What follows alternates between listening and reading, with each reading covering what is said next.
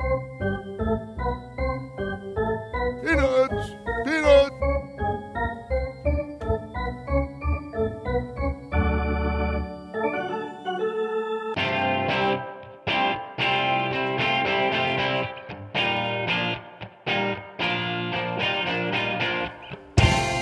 Good morning, everybody, and welcome to another installment of the Bat Around, coming to you live from the Chesapeake Employers Insurance Studio. The Bat Around is brought to you by Chesapeake Employers Insurance, your workers' compensation insurance specialist. I am your host, Paul Valley. Joining me, as always, is my incomparable co-host, Zach Goodman, on another beautiful Saturday. We're going to get up into the 90s today, Zach. How are you today, man? Pretty solid. Really nice day out, like you said. The Orioles have had a really rough week, another rough game last night. So, I mean, my opinions on the Orioles are not so hot right now, but otherwise, pretty solid. Yeah, it's hard. We called it. Well, I called it. Yeah. You didn't disagree with me that when the Orioles played the Red Sox and they lost that first game of the series, a game that they should have won when they gave up 4 unearned runs, and then they lost the next game by getting bludgeoned, and then they lost again, and then they finally won the fourth game 4-1. I sat there and I said, man, it just feels like everything's going wrong. Yeah, I said it feels like. And it was really after the first loss against the Mets, a game the Orioles had no business losing, leading 2-0 in the 8th, and they lose 3-2. I said on that show that week, it feels like this is a 10 losses in 12 game stretch. And sure enough, that's exactly what it was. Yeah. 10 losses in 12 games, which has now become 11 losses in 12 games. And look, we're going to get all into this. Unfortunately, we're going to get all into this, but there are some things I want to note. First and foremost here, capacity restrictions at Camden Yards are being lifted as of June 1st. You can, anybody can go to a game now. There's no limitations. If you still want to remain socially distant, because, we're still in this pandemic, we're on the way out. There's a ton of light at the end of the tunnel. But if you want to still be socially distant, the Orioles are going to have pod seating in certain parts of the stadium if you want to be away from other fans. And when you're the Orioles and you basically draw like you're in a pandemic, even in normal years, they can do stuff like that.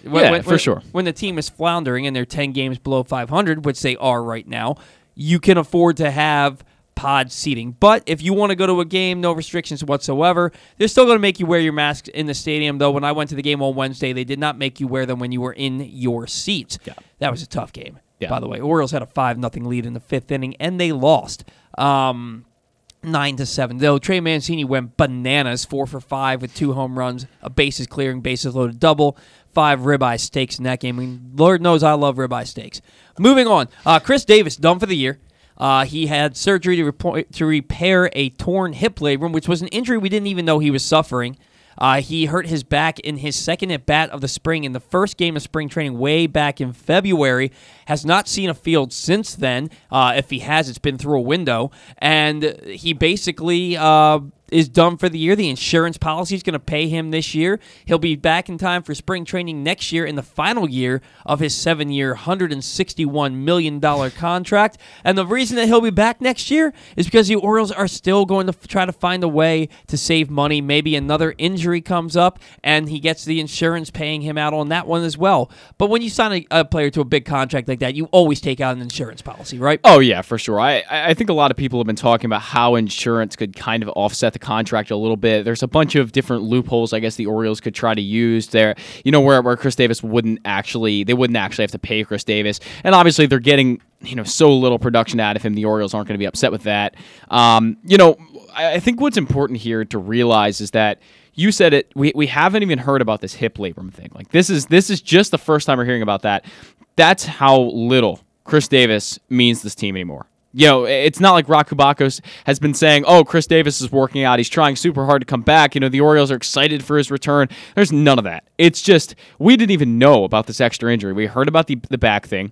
We didn't really get any updates, and now he's had surgery. It's got to be over. This has got to be, for me, the end of Chris Davis. And I mean, look, if insurance ends up paying out the end of his contract, I think everyone wins there, including Chris. Yeah, the guy's getting his money regardless. Right, yeah, exactly. But I firmly believe he's played his last regular season game in a Baltimore Orioles uniform, and maybe his last regular season game in his career. Yeah. You have to believe he's done. Nobody's going to sign him to the league minimum. No, somebody might give him. He might get a contract from the independent Long Island Ducks. But I can't imagine this man playing professional baseball again. No. I do think he'll get run in spring training next year and be given an opportunity. But he's going to have to hit 600 with 15 home runs next spring.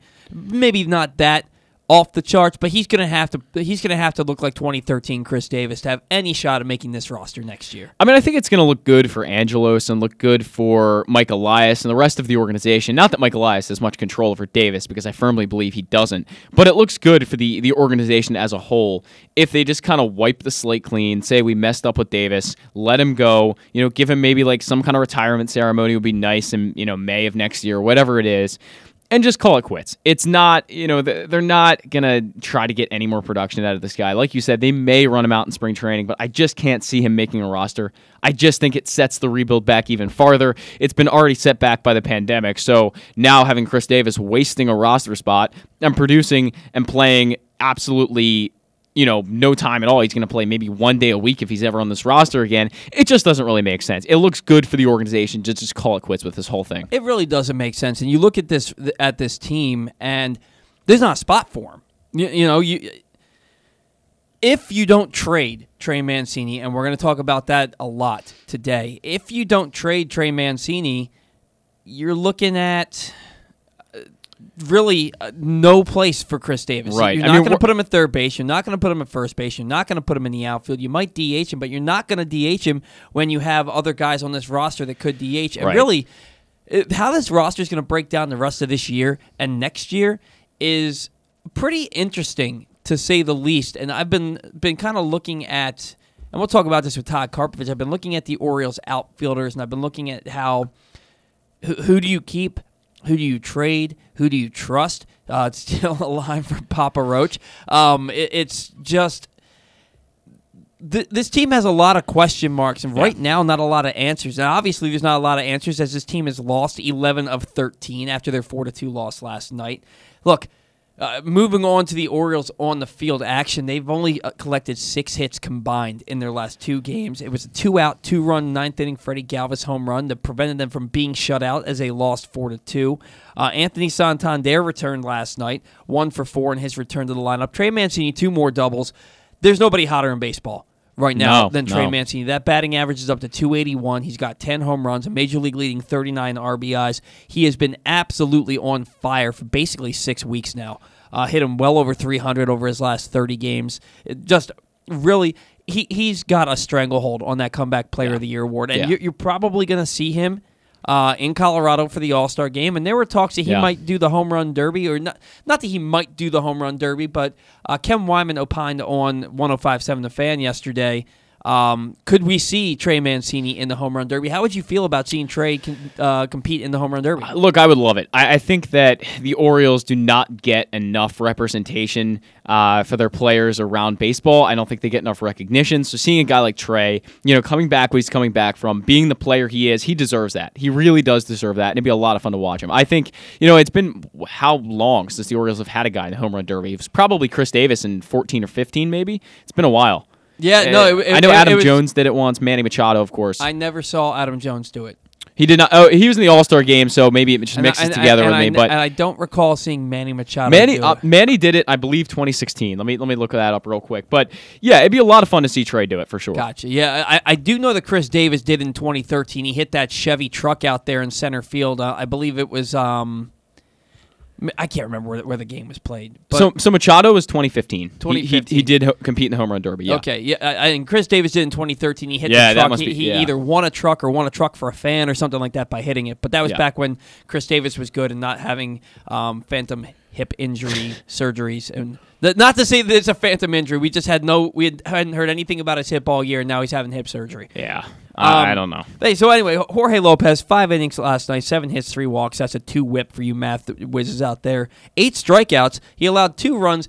Dude, the guy got 2 quick outs in the 5th inning, and then he couldn't get out of the inning without giving up 2 runs. Yeah. It was a microcosm of his entire season. He can't get out of the 5th inning without allowing a run. He's only done it twice all year. Orioles starting pitchers, 4 of the last 6 starters have failed to get beyond 4 innings, and 5 of the last 6 starters have failed to get past the 5th. John Means the only pitcher to get past the 5th this past week. And even then, he gave up 3 runs in that 5th inning in the game I was at when they had a 5-0 lead and lost. Gave up 3 runs against Tampa Bay, who's on fire. Yeah. By the way, they've scored 7+ runs in 6 straight games and 9+ runs in 5 of those 6 games. But anyway, I digress. And then Means, he was still on the hook for that inherited runner score. Adam Plutko can't get anybody out right now. Yeah. Travis Lakin's miserable May continues. He can't get anybody out right now. The Orioles bullpen, which was at one point had a sub-3.10 ERA. Their ERA is now up to 4.08. Not only that, they're taxed. I mean, all of these guys have pitched so much because these starters can't get past 3 or 4 innings, which is just. And Lopez, to his credit, he was able to get through 5 innings last night, which was better than a lot of guys have done in the past. But you put Lopez in for that 5th inning, and he automatically just starts blowing up after 2. I don't know what it is. I don't know what it is. I can't believe. In this scenario where the bullpen has been used so much, and you heard the soundbite throughout the week or throughout the last day or two, where Brandon Hyde said that in that 10-1 loss, he didn't want to use Travis Lakins at all, and he ends up throwing 40 pitches in an inning in a game where he wasn't even supposed to pitch. Right. And so, with that in mind, I was actually surprised that Lopez at 88 pitches wasn't brought back out for the 6th inning yesterday. Yeah. If for nothing else, see if you can't get 3 outs before going to your bullpen in a game that's still relatively close. To me, you got to give it a shot. You got to save this bullpen. There's no help on the horizon, which is the most frustrating thing about this team. Also scary because it's only going to go down. Yeah, there's no help. I mean, Dean Kramer, he had 3 straight starts where he went 5 innings or more, allowed 2 runs or less. It was starting to look good, like he was maybe turning a corner. And then he comes out the other day and walks 4 batters in 3 innings, 63 pitches. He leaves that game trailing 4-0. And you look at he was facing Randy Arozarena in the 2nd inning, and it's a 2-0 count. He's already given up the home run. I think it was to Kiermaier. It sounds right to me. It's a 2-0 count, 2 runners on. I'm at the gym, and I'm watching the game on my phone on the Masson app, and I said to myself, it's about to be 4-0. And what happens? Yeah. He throws an elevated 91-mile-an-hour fastball to Randy Arozarena, who deposited it over 110 miles per hour off the bat into the right center field stands for a 3-run homer, and it's 4-0. And it's just frustrating because you can't, to a player like Randy Arozarena, right, when you're behind 2-0, that next pitch better not be a fastball up in the zone. If you can paint, if you can locate, which clearly Dean Kramer can't do this year, if you can locate, that's fine. But a 91-mile-an-hour fastball at the top of the zone, that doesn't play. Well, this is the same conversation we had last week with Aaron Judge. I mean, we talked about the exact same thing. Yeah. You can't leave fastballs middle or middle high to these hitters like this. You just can't do it. You're not going to get away with it. And it's too much of a problem for the Orioles right now. It's crazy because I said you can't do that to any big league hitter. And then the next inning, Pedro Severino comes up. It's a 2-0 count. And he gets an elevated fastball, and he swings right through it. He swings. He swings right through it. I guess. And I responded to my own tweet and I said I stand corrected. Apparently, you can leave an elevated 2-0 fastball to Pedro Severino, to Pedro Severino, Chance Cisco. I mean, a bunch of guys. Inexplicably, still batting 4th at times. For this team. Now that Tony Taters is back. Right, he'll bat the cleanup spot. He'll bat lower because you have your top 4 hitters in the top 4 spots in the lineup, but. Pedro Severino and his .240 average and his 1 home run and his 4 RBIs has batted cleanup at least 3 times in the last 2 weeks, which is just mind-boggling to me. And it kind of speaks to how bad the Orioles are right now. Very frustrating.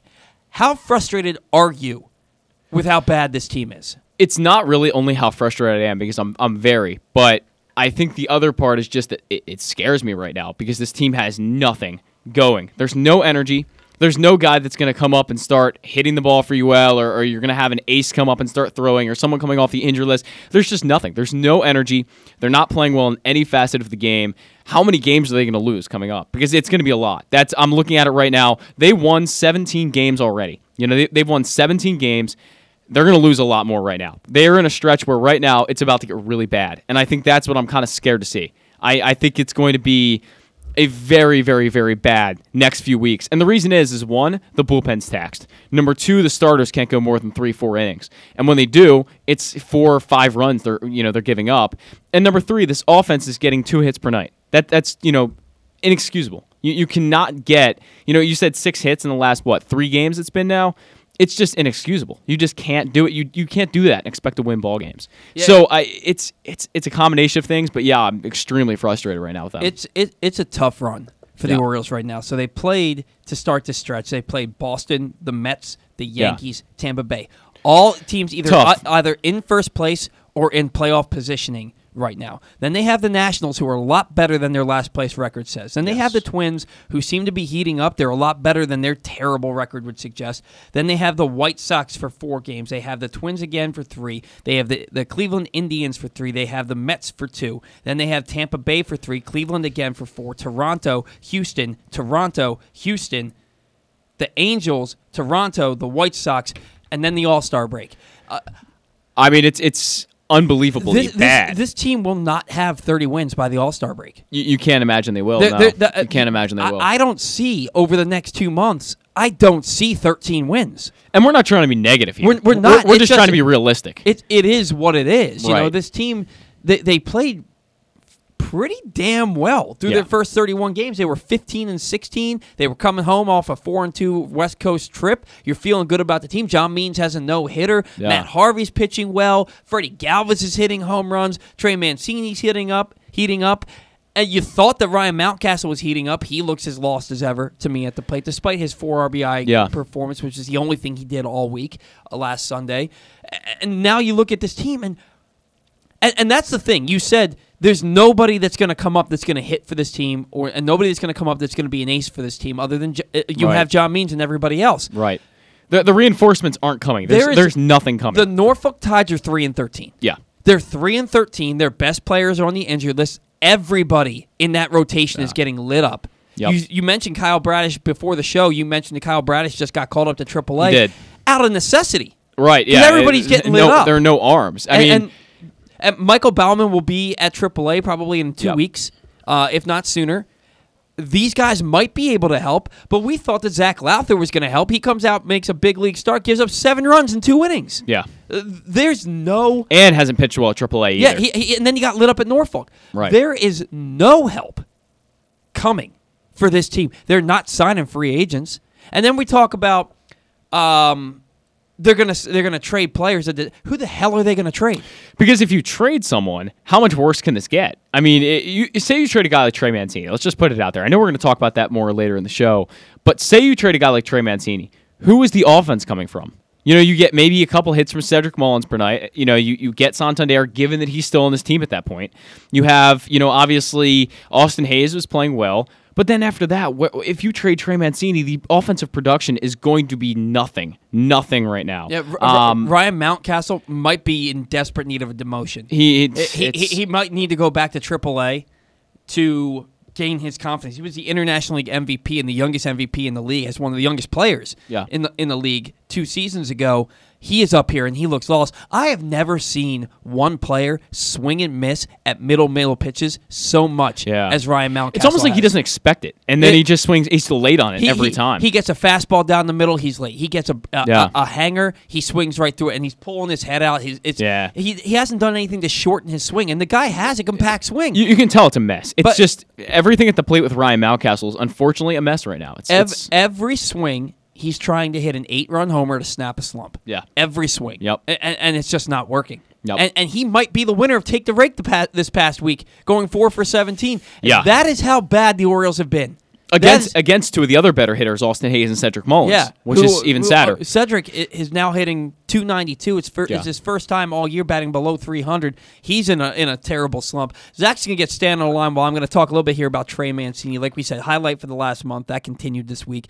He had 2 doubles last night, pushed his current hitting streak to 8 games. Amazingly, nobody took him and take the rake last week, and all he did was go 10 for 20 with 2 doubles, 3 home runs, 9 RBIs, 6 walks, and 7 runs scored. If you pick Trey Mancini for take the rake, and you might win the whole season if you pick him every week. Just like John Means, the question is staring the Orioles right in the face.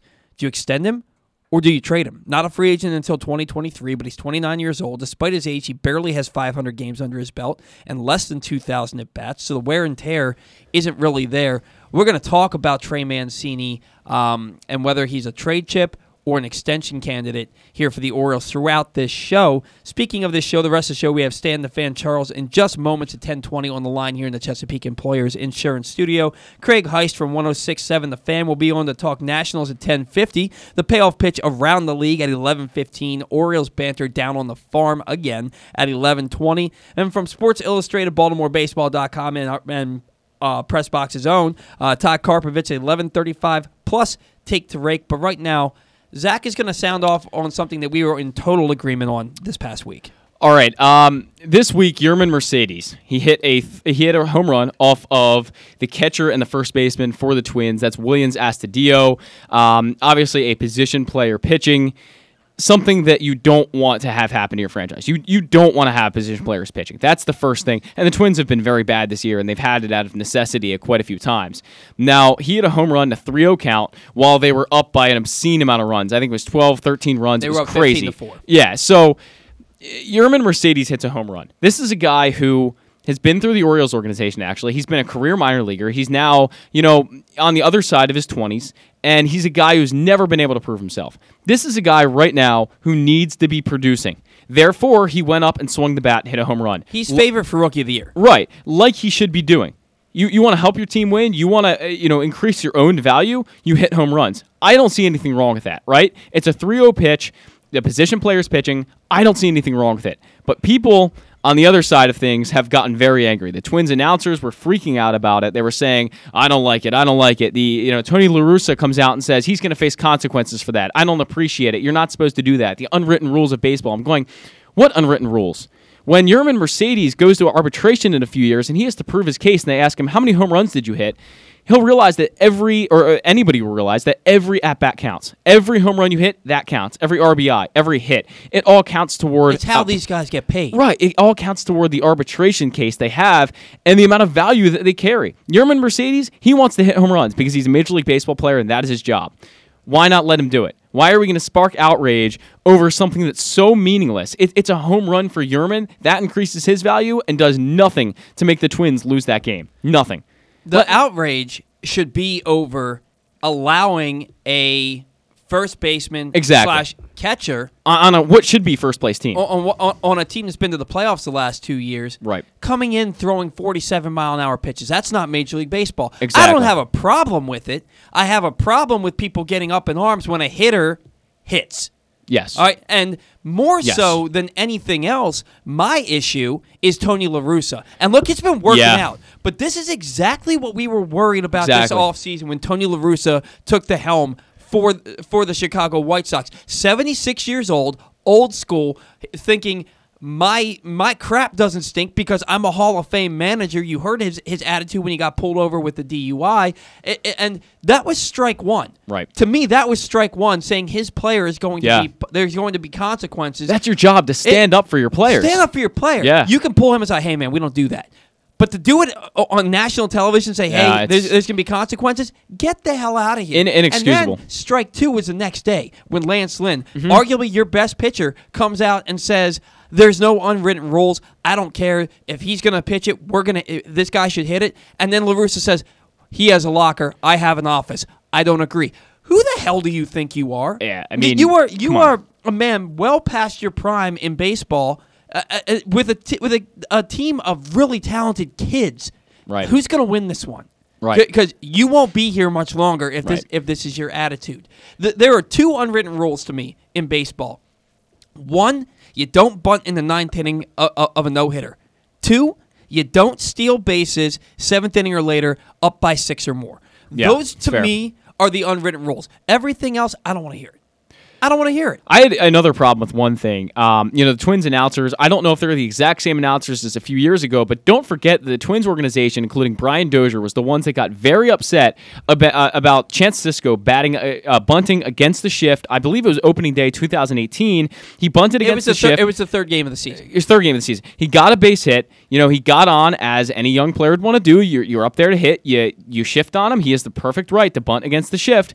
He did that, and everyone got really upset. This is the same Twins organization that got very upset about that. Now they're getting upset about this. That made no sense because it was a 4-run lead, I believe, and the Orioles had 4 hits. They had no runs. It wasn't a no hitter. Don't shift. Don't shift. We got Stan on the line. We've had to make him listen to us talk for about 5 minutes now. Stan, my apologies. How are you today? That's okay. No need to apologize. I think it makes a better discussion after Zach's comments. But I think you touched on, first of all, I love both of your passion. I think you touched on the much more important story here is what a poor fit Tony La Russa is with a championship caliber team. The fact that he would sort of take a stance that publicly against not only one of his players, now he's sort of against Lance Lynn. Mm-hmm. He's sort of against Tim Anderson. It's more than a bad look. It's a bad vibe in that clubhouse that I don't think they respect their manager. And I think ultimately when you go through a 162-game gauntlet and then the playoffs, another potentially 20 to 25 games, you have to respect your manager. And I don't think that the requisite respect is there for Tony La Russa. I think he's out of touch, and ultimately, I'm a firm believer. And I thought it was a big problem with the Orioles that Buck Showalter and Dan Duquette didn't have their oars in the water together, going the same direction. I think that I smell that Rich Hahn, the general manager, would have never hired Tony La Russa. So Jerry Reinsdorf sort of short-circuited that ability for everybody to be on the same page. And I think it will still rear its ugly head along with the injuries that they've had, of course, missing Eloy Jimenez and Luis Robert. I will take exception with one thing Zach said. I think there's a guy in Texas now that's jumped way in front of Yerman Mercedes. This Adalis Garcia is having a Rookie of the Year season. And I don't think, with all due respect to Zach, I don't think that Yerman Mercedes was up there thinking about his arbitration case in 2 years or 3 years. I just think he's playing baseball. That's all. Yeah. I tend to agree with you on that one. I mean, that's his job. His job is to hit home runs. He's a DH. He's not a good defender. At either first base or catcher, he's a horrible defender there. His job is to hit home runs, and that's what he did. I just don't know where the problem comes from. I don't know. Yeah. Well, these unwritten laws are unwritten rules. I think you touched on the two, Paul, that really are sort of more sacrosanct, and that's the stealing bases, things that really rub it in. But when you have a pitcher that's a position player, that's not your problem that you're facing him. Yep, that's exactly. your problem for being in the situation you're in. And as far as the Minnesota announcers getting up in arms, sure they're up in arms because their team stinks this year. Yeah, they're tired of calling games where the team gets their teeth kicked in, and then they watch somebody hit a home run off a position player. But look, you're willing to put a position player in. You can't expect grown men who are trying to make their money to say, "Hey, you know what? We're not going to try because we feel bad for you." This isn't Little League. This isn't rec ball. This is Major League Baseball, and hitters hit. That's what they do. You know the risk you take by taking the mound as a position player. You don't want to give up a home run? Don't pitch. Let the pitchers pitch. Are the Twins in that situation going to let their pitchers hit in the bottom of the ninth inning? No, they're going to have their hitters hit.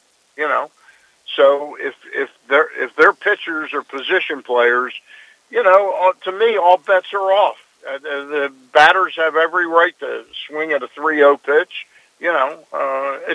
It's a non-real. The most important part of this is it's exposing a problem with the Chicago White Sox.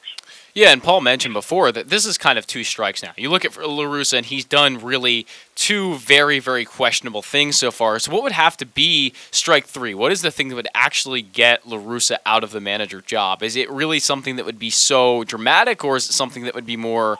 I don't think it's one particular thing he has to do as manager. It's if the players revolted and just sort of went to the general manager, and the general manager then had the ammunition to go to the owner and say, these players are really, there's 12 of them came to my office. They don't want to play for this guy. That's a problem. You know. And that could be what happens. You have to imagine that Tony La Russa would have to mind his P's and Q's basically the rest of the season after this really bad look over this past week. We'll see how that plays out with the White Sox. They are 26-17 and in first place by 2.5 games over Cleveland in the Central Division. They should run away with that division. The fact that the Twins are as bad as they are this year, unless they've got like a 20-25 streak in them right now, I don't see how they're going to get back in it. I'll tell you a very brief story. I was in spring training. It's probably 2019. And whenever I get a chance, if I'm in spring training, to pick the brains of somebody that might help my fantasy team. So I was asking La Russa. La Russa at that time was a special assistant to Dave Dombrowski with the Red Sox. I was asking him about a pitcher named Mike Sharwin. You remember him from a couple of years ago? The name sounds familiar. He made it like he was a AAA prospect, and the write-ups were that he and Darwin Hernandez were their two prospects. So I was asking him about him, and I used to know La Russa. I mean, we weren't best friends, but I had a really nice small relationship with him, and he never like sort of groused at me or yelled at me. So I was asking him about Sharwin, and he sort of grumbled. I mean, this is like an old man, and I'm 70 now. So I was like 67 then. Tony was probably 74.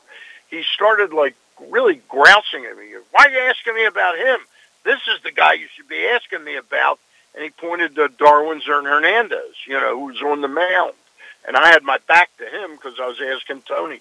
But I had never seen him so sort of angry sounding, and it's just something I've observed. And now when I hear him, it doesn't even sound like the same person that I knew 25 years ago, when he was in Oakland.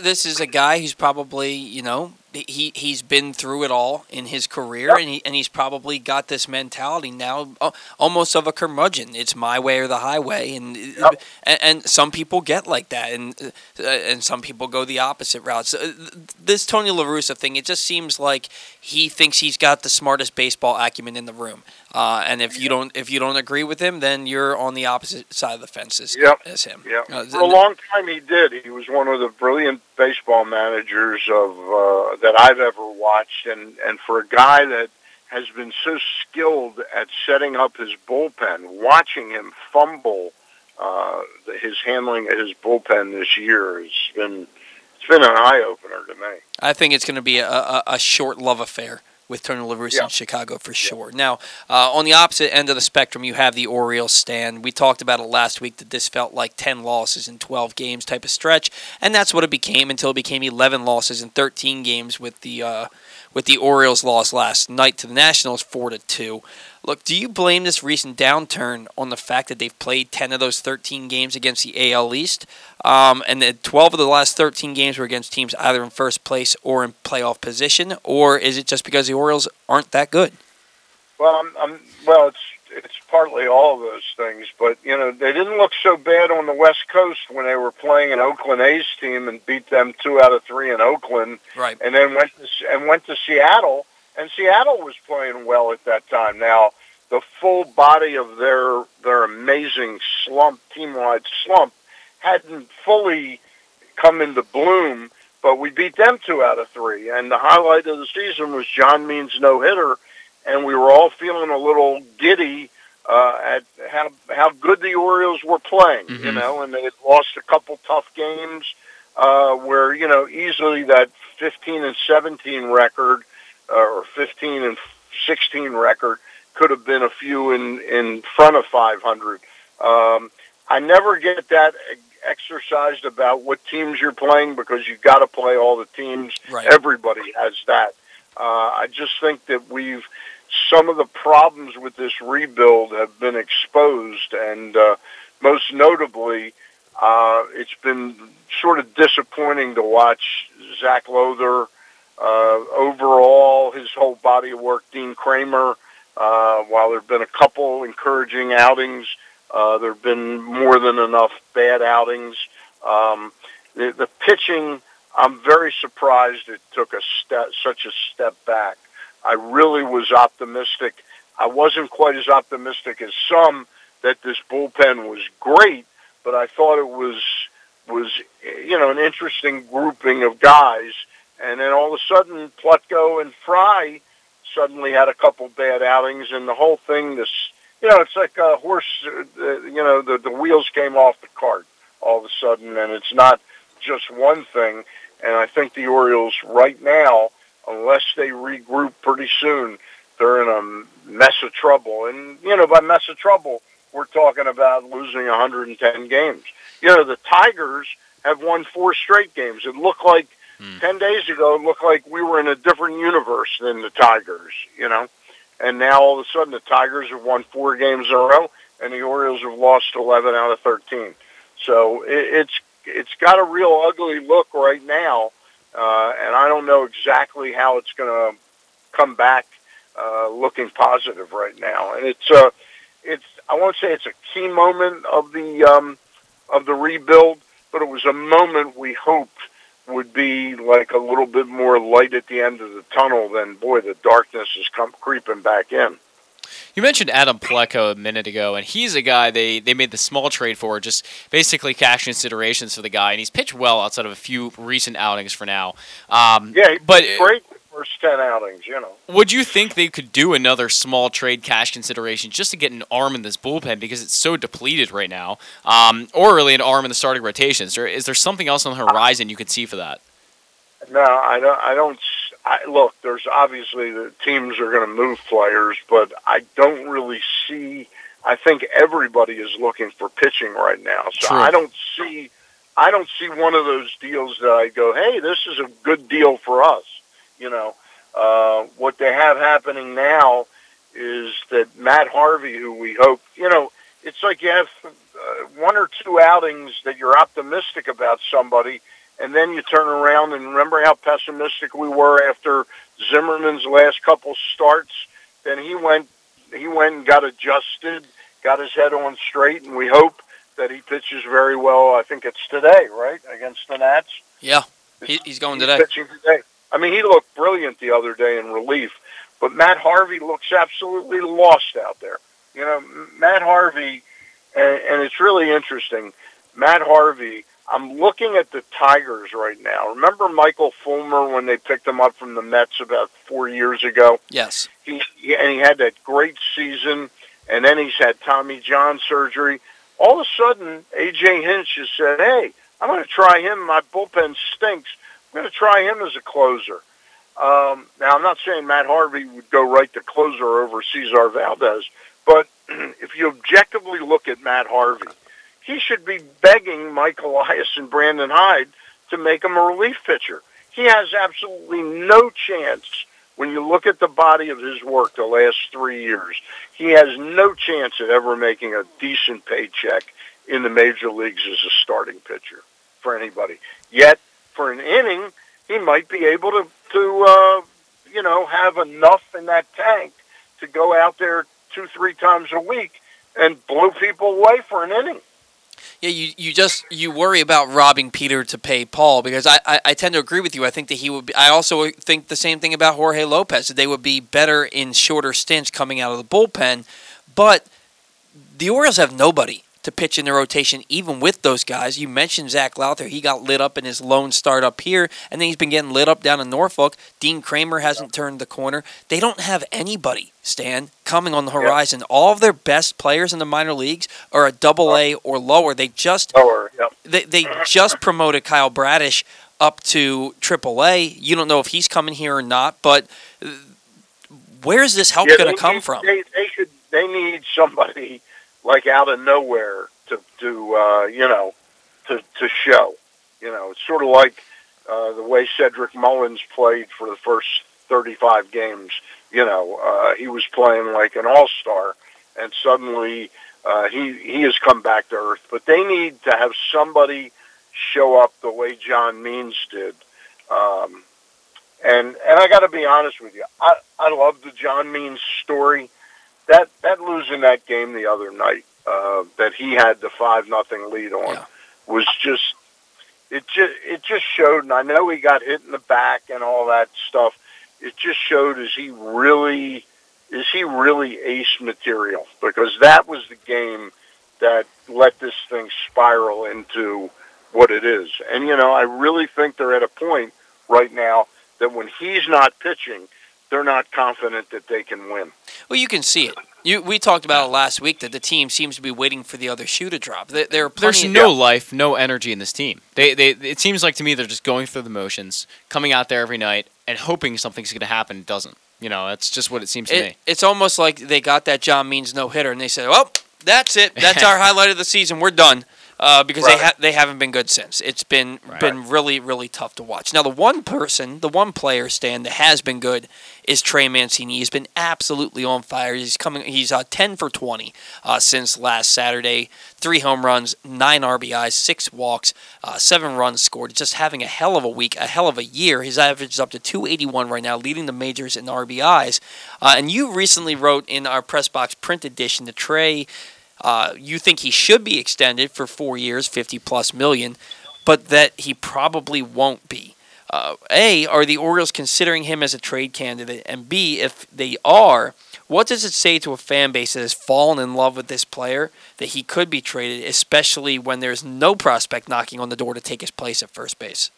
Yeah, they're in a unusual circumstance there. Usually the end result of good development is you bring up players that are really good players, and it's an added benefit when they're great people.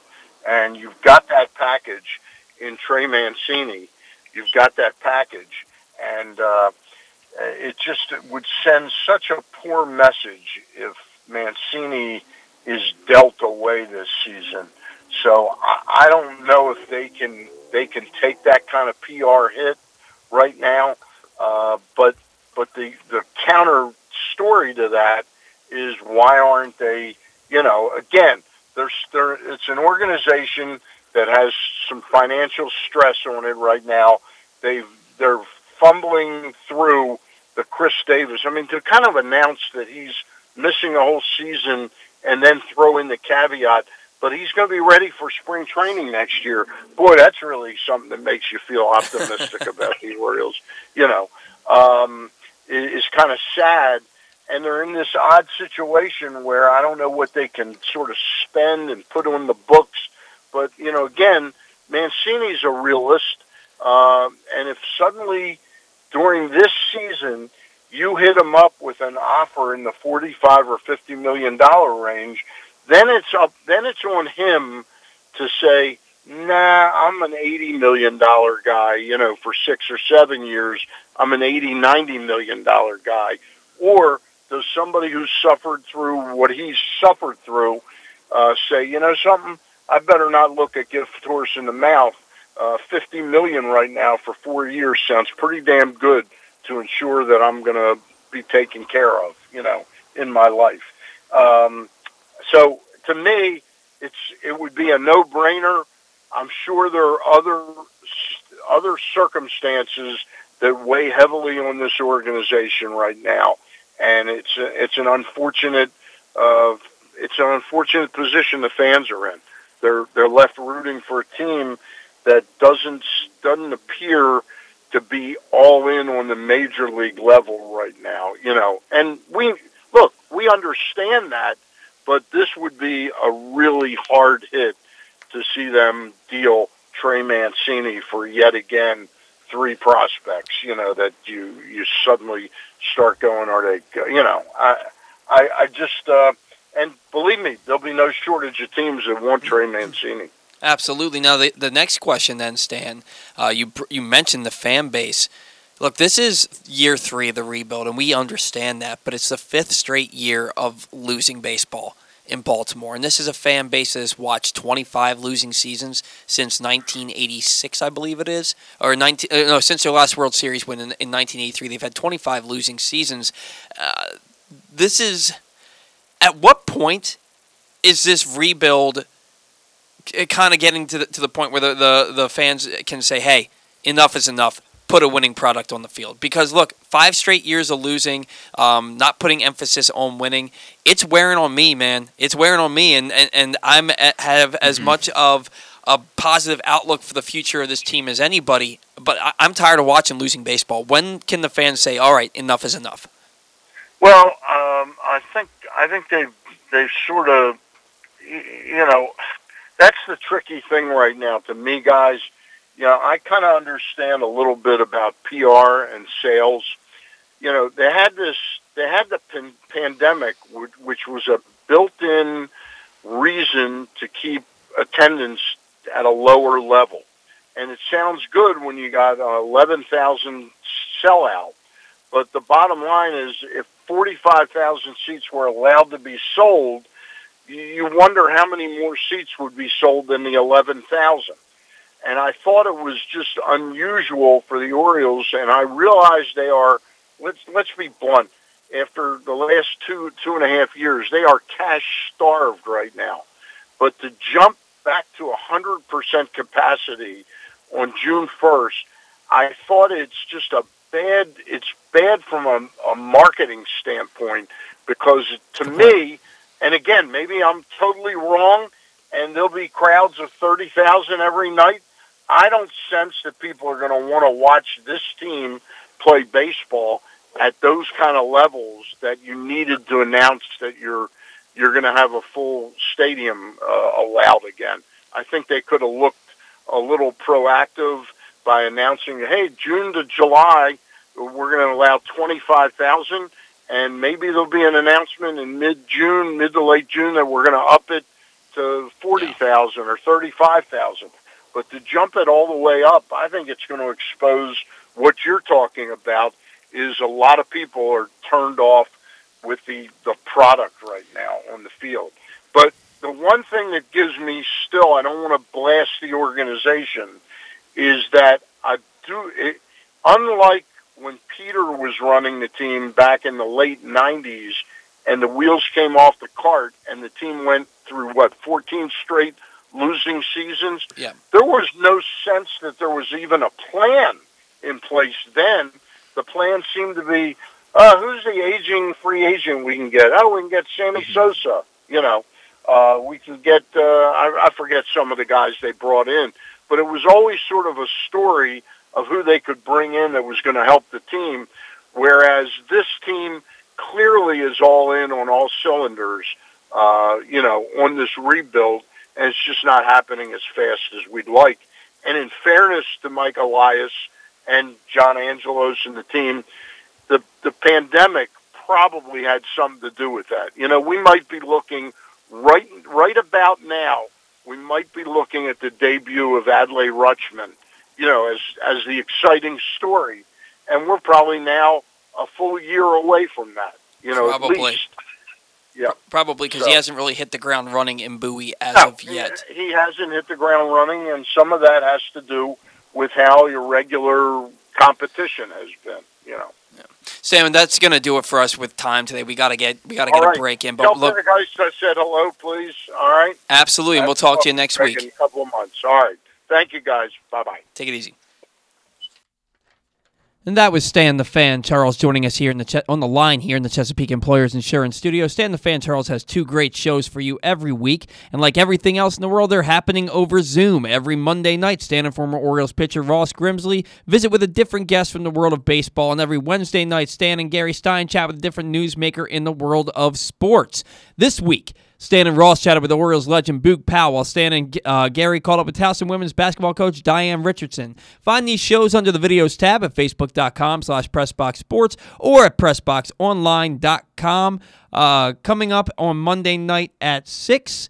I don't have that. I'll figure it out. Until then, Stan's weekly shows are brought to you by C3 American Exteriors. Find them at c3america.com and call C3 American Exteriors to get roof and siding repairs for the cost of your home insurance deductible. Don't let the insurance industry get one over on you. Call C3 at 410-401-9797 or go to c3america.com for a free analysis. We got to get a break. When we come back, Craig Heist will be on to talk about the Nationals. Hey, this is Chris Rowan from Great 8's Memorabilia, and June 27th from 12 to 4, we want to invite you out to the first ever Tucker Fest for the Brigance Brigade Foundation. Come meet Justin Tucker, listen to a free live concert from Joey Harcum and Dave Teef. Jeremy Kahn will be in the Express Exterior Design Dunk Booth. We'll have food trucks from Jimmy's Famous Seafood, vendors, and a huge cornhole tournament. This is a free family fun event on Sunday, June 27th from 12 to 4 p.m. at Jerry's Toyota on Bel Air Road. For more information, go to great8smemorabilia.com. That's Great 8 with the number 8, letter S. And remember, Great 8's Memorabilia, be great. It takes time to get rich, flavorful coffee beans from the lush mountain regions of Colombia and Brazil to Royal Farms. But less than a minute to get yourself a delicious hot cup of the finest and freshest coffee in the world. Because Royal Farms' new Swiss-made coffee machines grind those rich, flavorful coffee beans and brew them one magnificent cup at a time. It's why Royal Farms makes the freshest and best coffee in the world. Real fresh, real fast. Royal Farms. Glory Days Grill is celebrating their 25th anniversary this month, featuring their 12-ounce silver anniversary New York strip steak, the smoky thigh wings, a double bacon and cheddar burger, the strip steak sandwich, barbecue chicken bowl, and their silver anniversary turtle cheesecake. Toast to 25 more years with Glory Days Grill's silver anniversary IPA, brewed by Virginia-based brewery Devil's Backbone, and take home a commemorative glass. Celebrate by entering any of their 3 contests online. Win a trip to Devil's Backbone Brewing Company, free wings, or lots of other great prizes. Enter online at glorydaysgrill.com/25th anniversary. The 25th anniversary menu is available through June 20th. Come in for great food, good sports, and family fun. If it's happening in Baltimore sports and beyond, it's happening on Glenn Clark Radio. New Baltimore Ravens wide receiver, Rashad Bateman. Thank you, I appreciate it. Patrick Queen. Appreciate y'all. Trey Mancini. Thanks for having me on, guys. He is Kevin Zeitler. Thank you. Very happy to be a part of this. Ravens kicker Justin Tucker. Thanks for having me. Adley Rutschman. Absolutely. Thanks for having me on. John Angelos. Thanks a lot. Good to be with you. Ryan Mountcastle. Thanks for having me on, guys. Marlon Humphrey. Thank you. Quarterback for the University of Maryland, Talia Tungavailoa. Thank you guys for having me. He is J.K. Dobbins. Thank you for having me. I had a great time. The great Ray Lewis. Always good to be home. Dickie V. Dick Vitale. Glenn and Kyle, 2 diaper dandy. He is Mr. Cal Ripken Jr. Good chatting with you. Glenn and Kyle are live Monday through Friday, 10 a.m. to noon, and archived anytime. Watch Facebook.com/PressBoxSports and listen to PressBoxOnline.com/radio. For more than 40 years, K&S Automotive has been repairing, restoring, and maintaining foreign and domestic vehicles with a focus on exceptional workmanship and customer service. Everything from oil changes to major body work. Call K&S now at 410-235-6600 or go to knsimports.com. That's K&S at knsimports.com. The latest edition of Press Box is available now. On the cover, Luke Jackson profiles top Orioles pitcher John Means, and the role new pitching coach Chris Holt is taken with Means and the entire organization. Inside, Matt Kremnitzer reflects on Nick Markakis' career, and Bo Smolka looks at what to expect from the Ravens 2020 draft class in their second season. Press Box is available for free at over 500 area locations, including 60 Royal Farm stores. And you can always find the entire edition, as well as the best daily coverage of the Orioles, Ravens, and Terps at PressBoxOnline.com.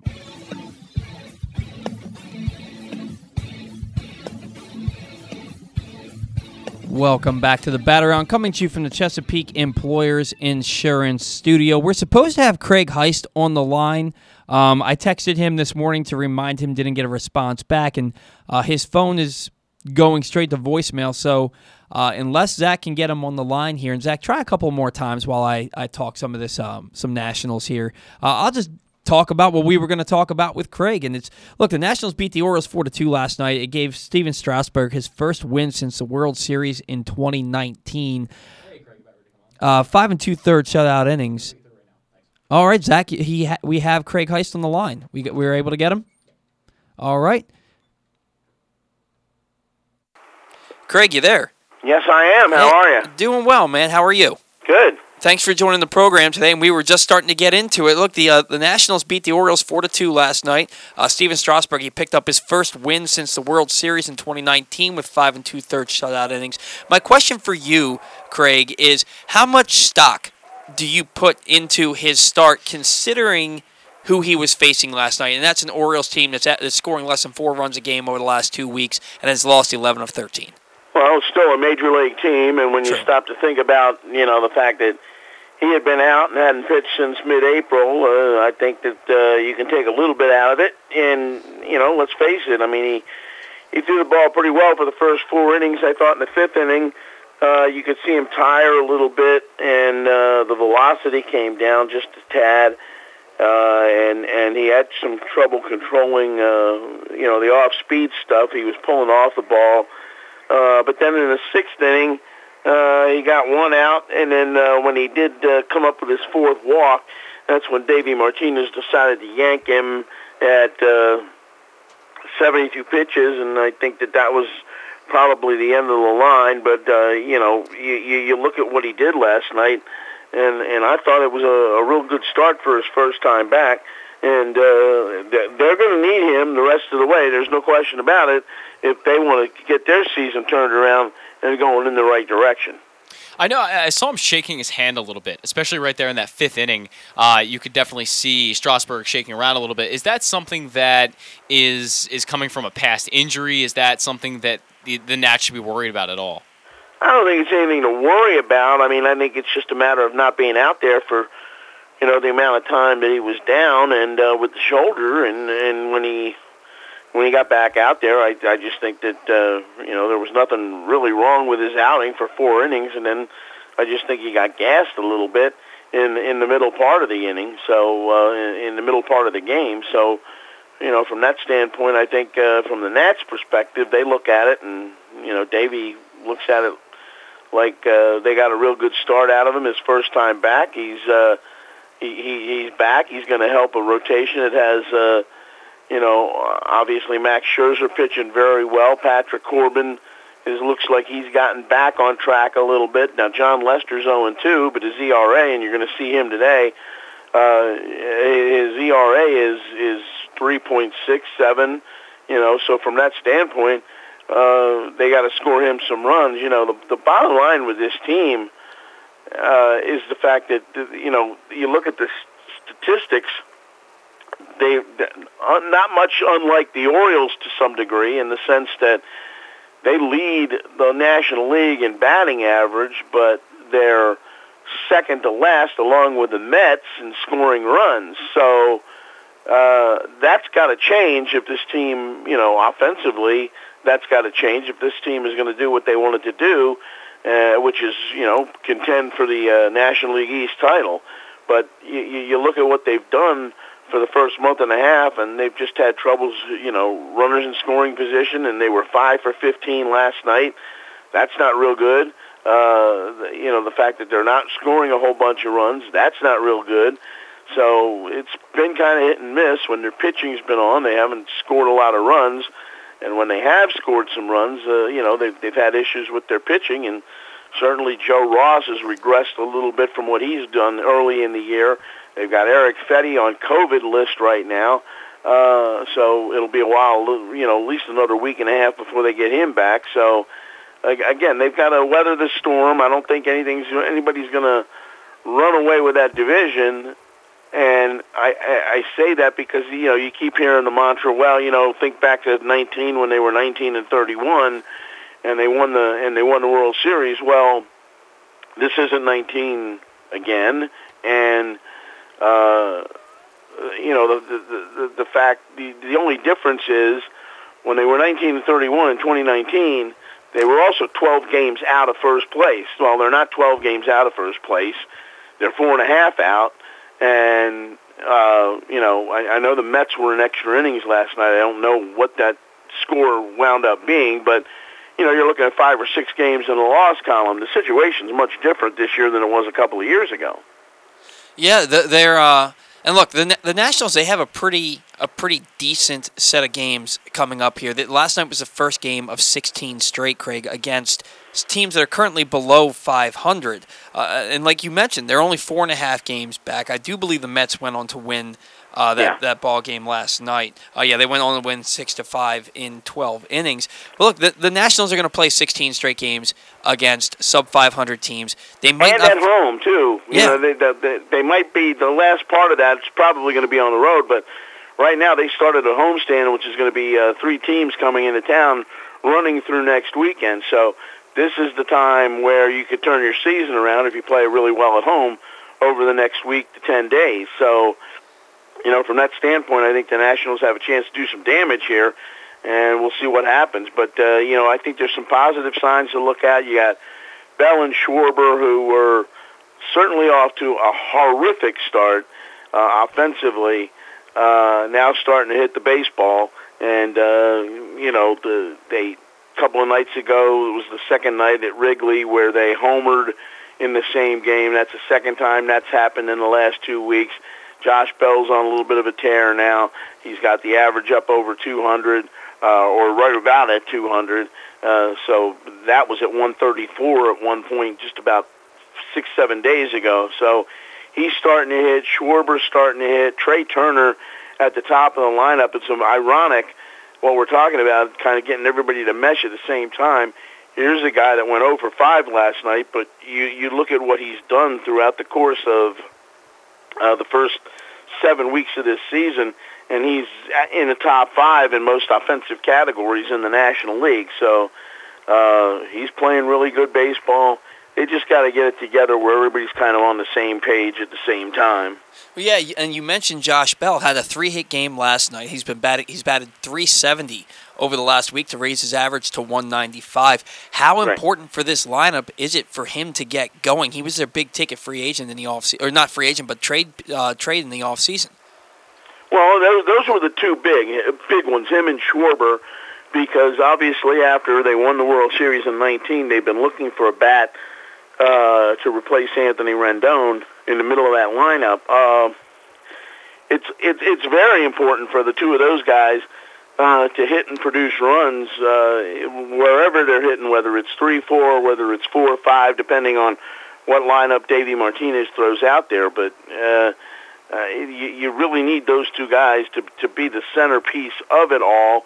And, I mean, Josh Harrison got off to a real good start, but he's kind of cooled down a little bit. Jan Gomes has been pretty steady the entire year. You can't argue with what he's done. Victor Robles started in the leadoff spot. They wanted to experiment with that, to take a look at it, but then he regressed, and now he's back down at the bottom of the lineup and has been for about 3 weeks now. And, they want to see if they can get him on track. But right now he's dealing with a little bit of a twisted ankle, which happened the other night in Chicago. X-rays were negative, but he's been out on the lineup the last 2 days. We'll see what it looks like today when we get to the ballpark. But, it's just a matter of consistency right now with this offense. And, it hasn't been there. They got to turn it around because, while I think the pitching is going to be fine in the long run, you still need to score runs on a consistent basis, and they've just not done that so far the first 5-6 weeks of the season. And I don't think anybody's going to run away with this division. I know the Phillies are playing pretty well right now. The Mets have played pretty well, but again, it's not like you're out of anything, just being 4.5 games out of first place. Oh, certainly not. They're certainly in better position right now than they were in 2019. And you mentioned the pitching. Corbin has a 3.24 ERA and 25 innings pitched in 4 May starts. Lester has been mostly good with that 3.80 ERA. Strasburg is back. Max Scherzer is Max Scherzer. So, like, they have the horses to get this thing going and make a run here, especially with the easy schedule that they're facing here over the next 2.5 weeks. Now, you're talking about the offense and how they need to get going. Ryan Zimmerman's batting .301 this year after his pinch hit single last night. But he has just 73 at-bats. Craig, is he okay with the role that he's playing on this team? Because I feel like he should be playing more. And B, when the Nationals are starved for offense as far as scoring runs, how do they justify giving such few at-bats to one of the 2 guys on their team that's batting over 300? Well, I think number one, it's funny that you mentioned that, and here's why. In spring training, Ryan kept telling everybody, if I could play and have this role all the time, I could probably play another 4 or 5 years, and I don't doubt that. But and I am still of a believer, and I've always said this, that if you could keep him healthy, and obviously that's been an issue throughout his career, but if you could keep him healthy, like he was for the most part in 2019. Ryan Zimmerman, to me, with the proper maintenance, is still a 20 home run guy and an 80 to 85 RBI guy. And he is certainly proving his worth each and every time, number one, when he's played for Josh Bell at first base, and number two, coming off the bench like he did last night. And he winds up what turns out to be scoring a pretty big run late in the ball game after he let off, with the pinch hit, hit that he had, and he winds up coming around on the Yadiel Hernandez hit. So I just think, it's great that he's being used the way he's been used, but every time he gets a chance so far this year to do something or to play, he's produced, and that's just Ryan Zimmerman being Ryan Zimmerman. Yeah, it certainly would bode well for them, I think, to have him in the lineup more regularly, but you also did get Josh Bell to play first base. There's not a universal DH. I think he'd have maybe double the at-bats if there was a universal DH, which is something that'll probably come up in the CBA this coming offseason. And he's going to, Davey's going to spell Josh every now and then at first base, and I'm sure you'll see Ryan play either today. Well, there's a good possibility he could play today with Bruce Zimmerman on the hill, the lefty. It is certainly a possibility. So we'll see what the lineup looks like when we get to the ballpark. Yeah, and it would bode well for them for him to still be in the lineup and be productive. That's for sure. Now, again, this team is not out of anything. I think they're poised to make a run. I picked them to win the division because I thought that they had the best pitching in the National League East, maybe sans the Braves. The trade deadline's coming up in about 2.5 months. Do you see this team as buyers at the deadline? And if so, what type of player are they going to go after? Well, I think a lot of it has to do with how they're doing offensively at the time. Will they go out and get another bat? But more than anything, I think Mike Rizzo's always looking for pitching depth and pitching help. And I wouldn't be surprised if they did anything that they went in that direction. But I think it's way, way too early to even be looking at that at this point. Let's see how some of this shakes down, say, in a month and a half, and then you can determine whether or not you need some pieces or whether you want to get rid of some pieces. But I don't look for this team to be a seller at the deadline at all.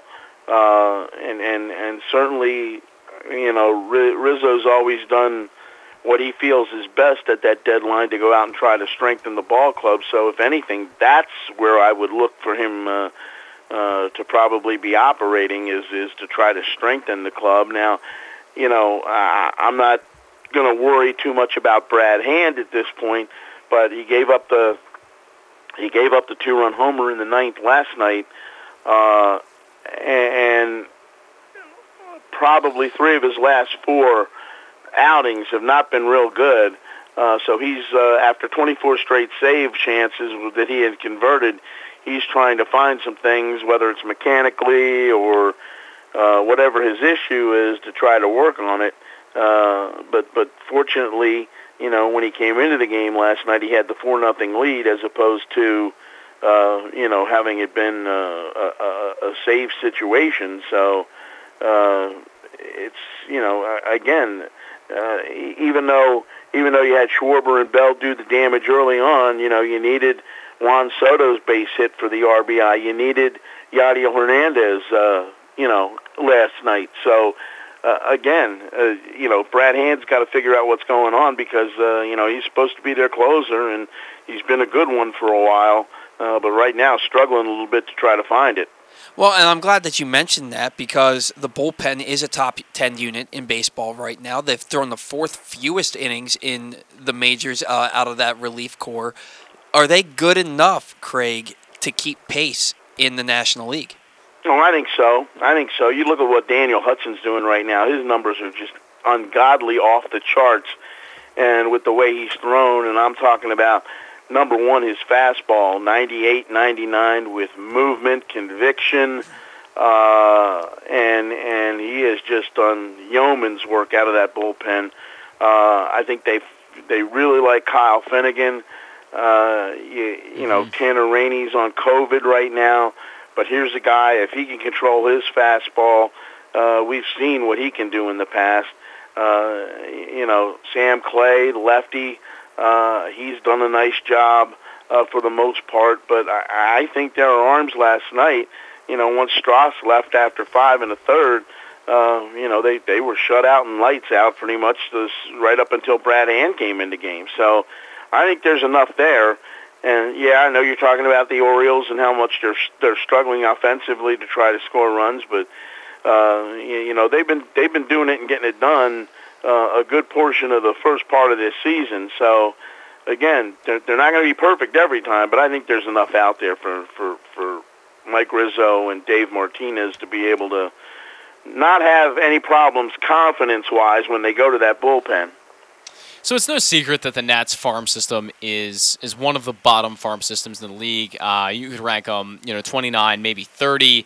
And the Fredericksburg Nationals, they're 115 to start the year. You've got a guy like Carter Kieboom who's not really lighting it up right now at AAA. If the Nationals are going to need reinforcements down the road here at any time soon, how are they going to do it? What's the plan for them? Because as we know with the Orioles, they don't have a lot of talent at the top tier of their minor league system. How will the Nationals continue to replenish throughout the year?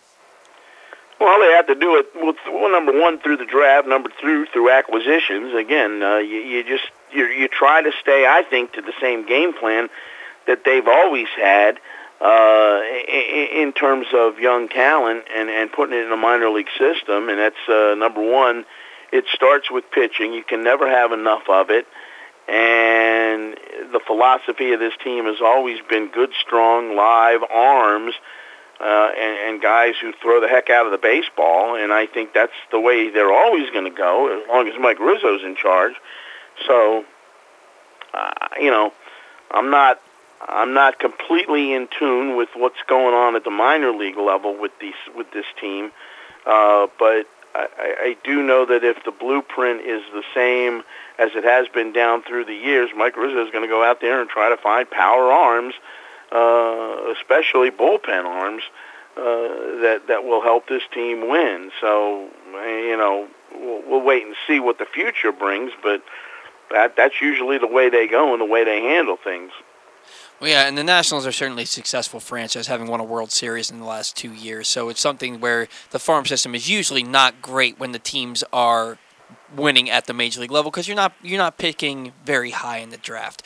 Craig, that's going to do it for our segment today. Thanks so much for coming on. Always a joy to talk with you. And Stan told me to tell you he said hello because he hasn't talked to you in a couple months. Yeah, that's fine. Tell him I said hello too. All right, absolutely. You have a great weekend. We'll talk soon. All right, guys. Take care. You too. Bye-bye.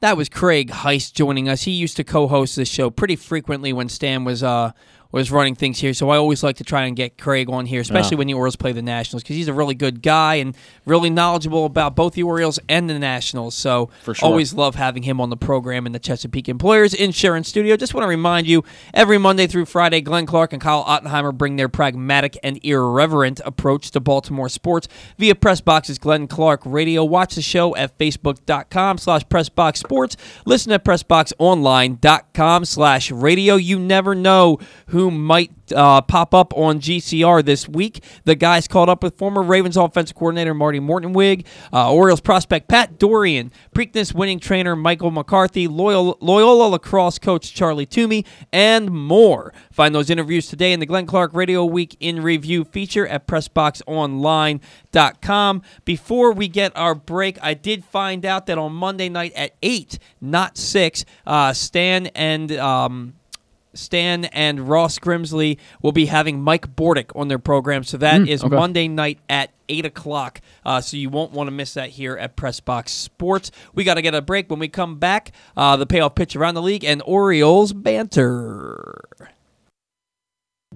Redefine your skills, inspire change, and make a difference. The Army offers the new generation of youth the ability to be part of something bigger than themselves, while also improving who they will become individually. Soldiers have the ability to impact the world in many different ways. The Army supports humanitarian missions ranging from the COVID-19 response to natural and man-made disasters. Visit goarmy.com/Baltimore.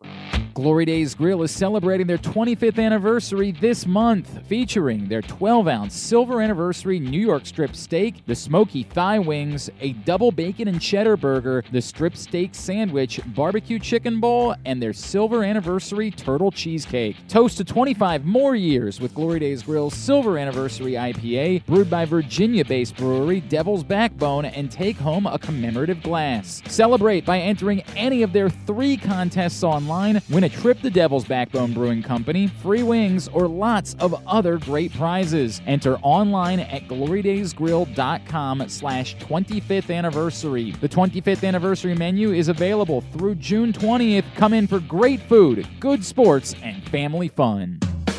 For more than 100 years, Chesapeake Employers Insurance has been helping Maryland businesses keep their workers safe. With competitive pricing and an AM Best A- financial strength rating, it's no surprise that Chesapeake Employers is Maryland's largest writer of workers' comp insurance. At the end of every workday, someone's waiting for your safe return. Connect with your agent or visit CEIWC.com. C3 American Exteriors is the area's best and most trusted roof and siding specialists. C3 is also an insurance adjuster's worst nightmare and a homeowner's dream come true. With all of the bad weather, chances are you have some roof and siding damage. Call C3 American Exteriors now to get your roof and siding repairs for the cost of your deductible. Don't let the insurance industry get one over on you. C3 guarantees a 48-hour rapid response. Call 401-9797 or go to c3america.com for a free analysis. The journey begins on remote mountain farms and plantations in the lush tropical regions of countries like Colombia and Brazil, where the best coffee beans are grown. The beans are harvested by hand, carefully sorted, bagged, shipped, and finally roasted. And the journey ends as your cup of rich, flavorful Royal Farms coffee, the freshest and best coffee in the world. Real fresh, real fast. Royal Farms.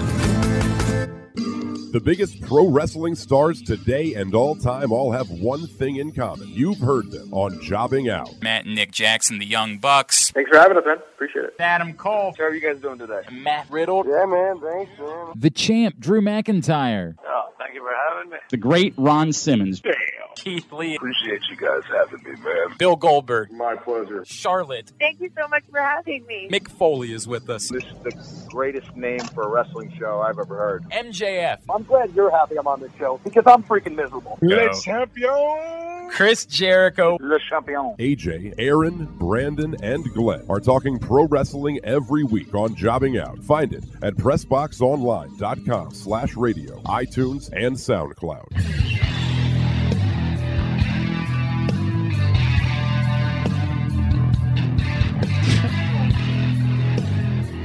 Welcome back to the Bat Around, coming to you live from the Chesapeake Employers Insurance Studio, as we do every week here on the Bat Around, every Saturday morning from 10 a.m. to 12 with yours truly, Paul Valley, and my co-host, Zach Goodman. And now it is time for the payoff pitch around the league.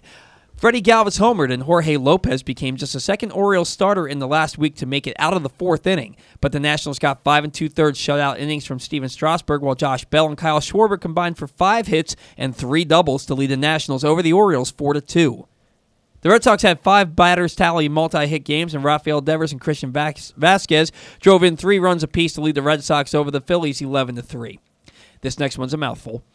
In the first game in the modern era to feature both starting pitchers striking out 10 or more batters with 0 runs allowed and 0 walks allowed, the Yankees stole the show when they accomplished 2 of the most exciting plays in baseball in the 9th inning last night, getting Andrew Vaughn to ground into a 5-4-3 triple play in the top half and then grabbing a walk-off victory on Gleyber Torres' single in the bottom half to beat the White Sox 2-1. Torres drove in the other run with a solo home run in that game. Jordan Montgomery struck out 11 over 7 shutout innings for the Yankees, while Carlos Rodon, in his comeback year, struck out 13 over 6 shutout innings for the White Sox. Jesse Winker hit 3 home runs to steal the show as the Reds defeated the Brewers 9-5. Former Oriole Brad Brock made his Reds debut, striking out 2 in a hitless, scoreless inning of work. The Twins scored 9 runs in the 4th inning to back Randy Dobnak's 6 scoreless innings, shutting out Cleveland 10-0. Indians pitching issued 9 walks while also striking out 13 batters in the loss. That's a lot of pitches. It is. Yeah. Thanks for the add-on. Marcus Stroman threw 6 solid innings, but took Khalil Lee's first big league hit and RBI in the 12th inning, along with a Fargas triple, for the Mets to hold off Miami 6-5. The Marlins used 10 pitchers in the ballgame, 8 of whom threw 1 inning. 7 players recorded multi-hit games and 4 recorded 3-hit games, while Ronald Acuna Jr. and Nahiri Adrianza each mashed grand slams among the Braves' 7 home runs to crush the Pirates 20-1. Ouch. Brendan Lau homered twice, and the Rays scored 7 or more runs for the 6th straight game, but it was Francisco Mejia who played the hero for Tampa Bay, as his 12th inning grand slam lifted the Rays over the Blue Jays 9-7. Vlad Guerrero Jr. homered twice and drove in 4 in the loss. Adolis Garcia drove in 5 runs, including 3 on his walk-off home run in the 10th to lead the Rangers over the red-hot Astros 7-5. Miguel Cabrera turned back the clock with 2 homers and 5 RBIs. His big blow, a 7th-inning grand slam to turn the 5-3 deficit into a 7-5 lead, a score that would hold up as the Tigers beat the Royals 7-5.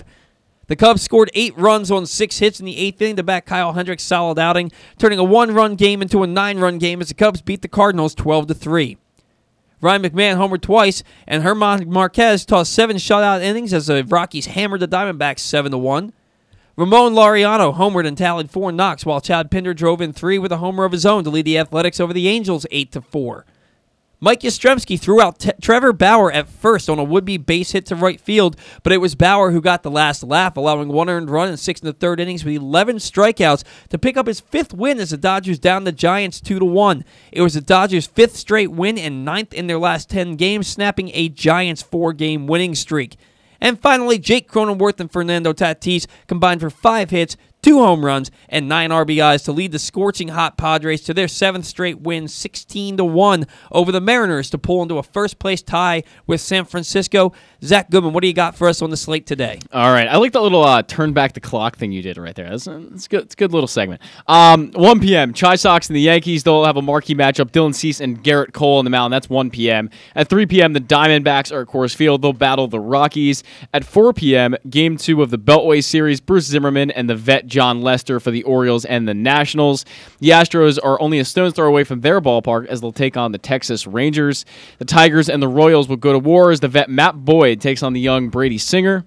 The Twins will battle the Indians as Maeda squares off against Shane Bieber. That's a good pitching matchup there, too. The 18-win Pirates, they'll visit Truist Park, and the 21-win Braves. There's an NL East matchup between the Mets and the Marlins. Pablo Lopez takes the hill.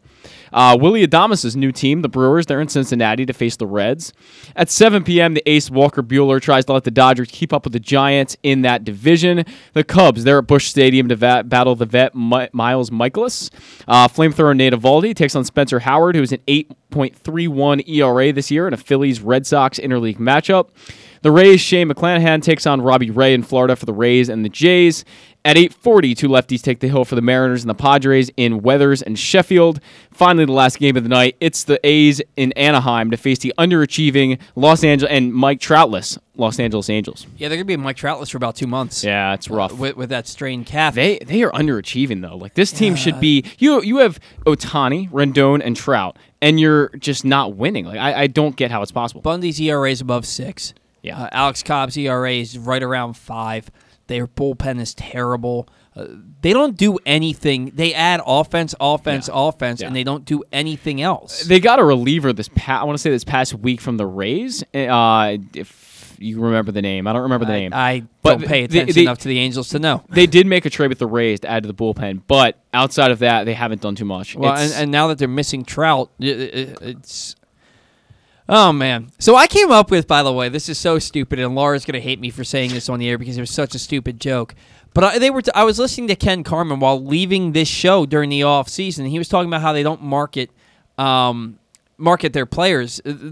Baseball doesn't market its most popular players. Nope. And I was like, man, and I thought that this was before Andrelton Simmons left the team in free agency. Mm-hmm. And I was like, why don't they just have a commercial for the Angels where you have Mike Trout and Tim Salmon, one of the most popular players and one of the best players in franchise history, standing in this little pond as these big fish, Trout and Salmon, and then Andrelton Simmons comes up and they're like, "What are you doing here?" And he goes, "Andrelton Swimmins." And they just kind of look at him. You hear crickets, and then he swims off. Then they swim off. I thought it was a brilliant commercial idea. I mean, we might want to pitch this one. Is this like MLB, or who's this for? Like, is this just an MLB commercial? I guess it would be for like something that you would see on MLB Network. But Andrelton Simmons would have to still be on the team, and he's not. So the Swimmins joke goes right out the window. Here's the problem with Mike Trout in the ads, though. He's doing Subway commercials while there's a literal sub company called Jersey Mike's. Like, that's perfect. He's from Jersey, and his name's Mike. Yeah. Well, Subway's... the MLB marketing is not in the right spot. Subway probably has more money, even though Jersey Mike's is far superior. There's a very big quality difference. Jersey Mike's is far superior. I heard a rumor, and I'm not trying to disparage Subway because their Subway sandwiches are delicious. But I heard a rumor that all their meat starts out as turkey, and then they just turn it into the other stuff. But that was years ago. I don't know. Anyway, I also had another commercial idea just for S's and gigs. I'm ready. I'm listening. Another MLB Network commercial that they should do. Giancarlo Stanton and Aaron Judge are freakishly huge. Mm-hmm. All right, they're 6'7" and 6'8". These dudes, they should have both of these guys standing side by side amongst the New York skyline. Ooh, yeah, just standing there. We do like a little camera trick and just have them standing in front of the skyline. Yeah, make them look like the same size like the Empire State Building. Make them stand there amongst these other buildings looking like skyscrapers. You are missing a golden opportunity. You have the two biggest players in the league, and they're playing in New York, a city built of skyscrapers. And you don't have a commercial of them being skyscrapers standing next to each other and being able to see into the distance and see all their foes coming. It writes itself. I mean, it's not a bad idea. I mean, maybe you should be pitching TV shows instead of being on this show. I'm wasting my TV shows, commercials, movies. I mean, Paul Valley does it all. Laura thought that both of these were terrible ideas, and she laughed at me for how stupid they were. But I thought they were freaking brilliant. You got any time? Because if you've got more. Those are the only I want to hear them. I'm sure I can come up with more for next week's show if our listeners even care. I mean, look, what if we had like a giant baseball come out of the skyline and Aaron Judge is swinging, hitting a massive baseball over New York City? I mean, pretty sick, honestly. I mean, like pretty awesome. Like when Mars attacks and they're standing there and there's these giant skyscrapers and they reach over and grab the Space Needle from sounds like Seattle, Godzilla, or that big tower from Toronto, and they use it as a bat, and they knock the UFO. Anyway, I mean, that'd be incredible. What is happening here? What are we doing? Anyway, Orioles banter down on the farm. Thanks for indulging my whims here on the bat around today. Kind of not a lot of sleep last night, so I might be a little bit delirious. Look, the Aberdeen Ironbirds last night were the only affiliate to win, but there's still plenty to be excited about, so we're going to start with a negative, of course. The Norfolk Tides are 3-13, and they can't seem to find an answer on offense or on the mound. However, Mason McCoy is batting .296, playing third base. Catchers Brett Cumberland and Austin Wins are batting .315 and .314, respectively. Jahmai Jones still injured. Yusniel Diaz still injured. These are the two guys that could help the Orioles, but they're on the injured list right now. It's rough. So we're waiting for them to get back. pitching has been absolutely atrocious down there, but there are some guys who are playing well. Mason McCoy, Brett Cumberland, Austin Wynns, to name a few. Yeah. The Bowie Bay Sox are 8-2 over their last 10 games, but with their loss last night, dropped to a half game behind Erie in the Northeast Southwest Division. That's a mouthful. Adley Rutschman batting just .218, but he has a .403 on base percentage and an OPS above .820. Not the batting average you want from your number one overall pick. It's low. But he started slow with Aberdeen too, and then the next thing you know, he has a 5-hit game. He hits .353 over his last 10 games and gets promoted. And do you blame him? I mean, the pressure of the world is put on this guy's shoulders every night. I mean, it's constantly Adley Rutschman. Nobody else gets talked about at Bowie, so that's why. I mean, it makes sense. He hit a really big home run. He did. Off his face. The other day, off his own face on the scoreboard. He didn't hit it with his face. That would be even more incredible. There's another commercial idea. Why not? Right. Adley Rutschman hits home runs with his face. So dumb. I don't know. But he hit. It was a big home run because they were down 9-6, and it was a 2-run homer that made it 9-8. They ended up tying the game, and it ended up walking off a victory. I think it was in 11 or 12 innings in that game. They won it 13-12, I believe. So the Bay Sox are playing well. Rutschman leading the way. Taron Vavra, he was a key piece in that Michael Givens trade with Colorado last summer. He's batting .323 and showing some pop. Patrick Dorian, he had a 6th home run last night. He has 17 RBIs, has more walks than strikeouts, sporting a .476 OBP. He's also boasting a .1242 OPS. Patrick Dorian coming out of nowhere. Talk about the Orioles' need for third base help. He's having a really, really strong season. I mean, how .298. How far off from the majors can he be? I mean, he's a 24-year-old. He hasn't played obviously at AAA yet, so that's a problem. He's going to get a call up this year. He's not spending. If he continues at this pace, he's not spending the whole year. Why not? What do the Orioles have to lose by doing that? If he's performing at AA, and then if you move him up to AAA, why not let this guy get a shot? Especially if Mason McCoy gets promoted to the big league level and gets some run. Patrick Dorian will get promoted to at least AAA this year. DL Hall, he's a big name in that Bowie rotation with a 3.75 ERA and 23 Ks in 12 innings. But Kyle Bradish, who just got promoted, like you said, he did, up to AAA Norfolk.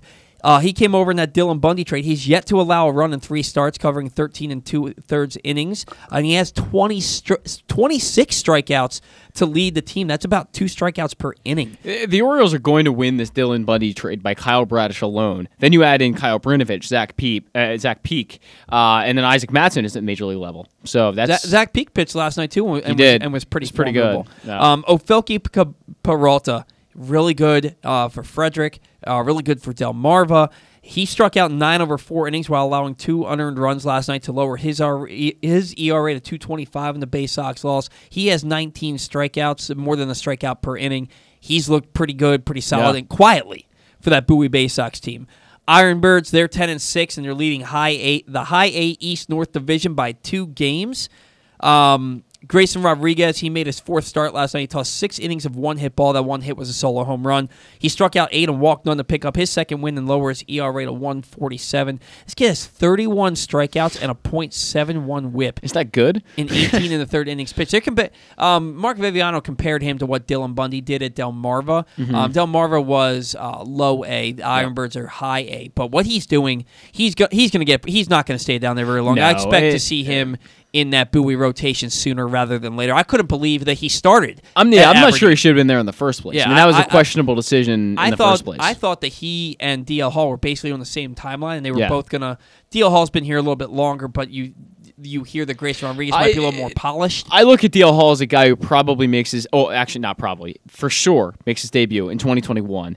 And then, maybe a late 2021, or 2022, I should say, call up for, I'm still living in the year 2020, apparently, but a 2022 DL Hall debut, and then a late 2022 debut for Grayson Rodriguez. So they're almost on the same timeline, but maybe just a few months separated. Yeah, I think you're going to see both of them pitching in the same rotation at some point this year, whether it's at AA, whether it's at AAA, whether they're both going to be in the same rotation. Yeah, they have to be soon. And if you add Grayson Rodriguez to that Bowie rotation, it's unbelievable. Maybe Kyle Bradish is making that spot for him. I don't know. Going up to... He might. The way that these 3 guys have been pitching, it's been absolutely phenomenal. Kyle Stowers, he had 2 hits for the Ironbirds last night, drove in his team-leading 14th run. Toby Welk, who, again...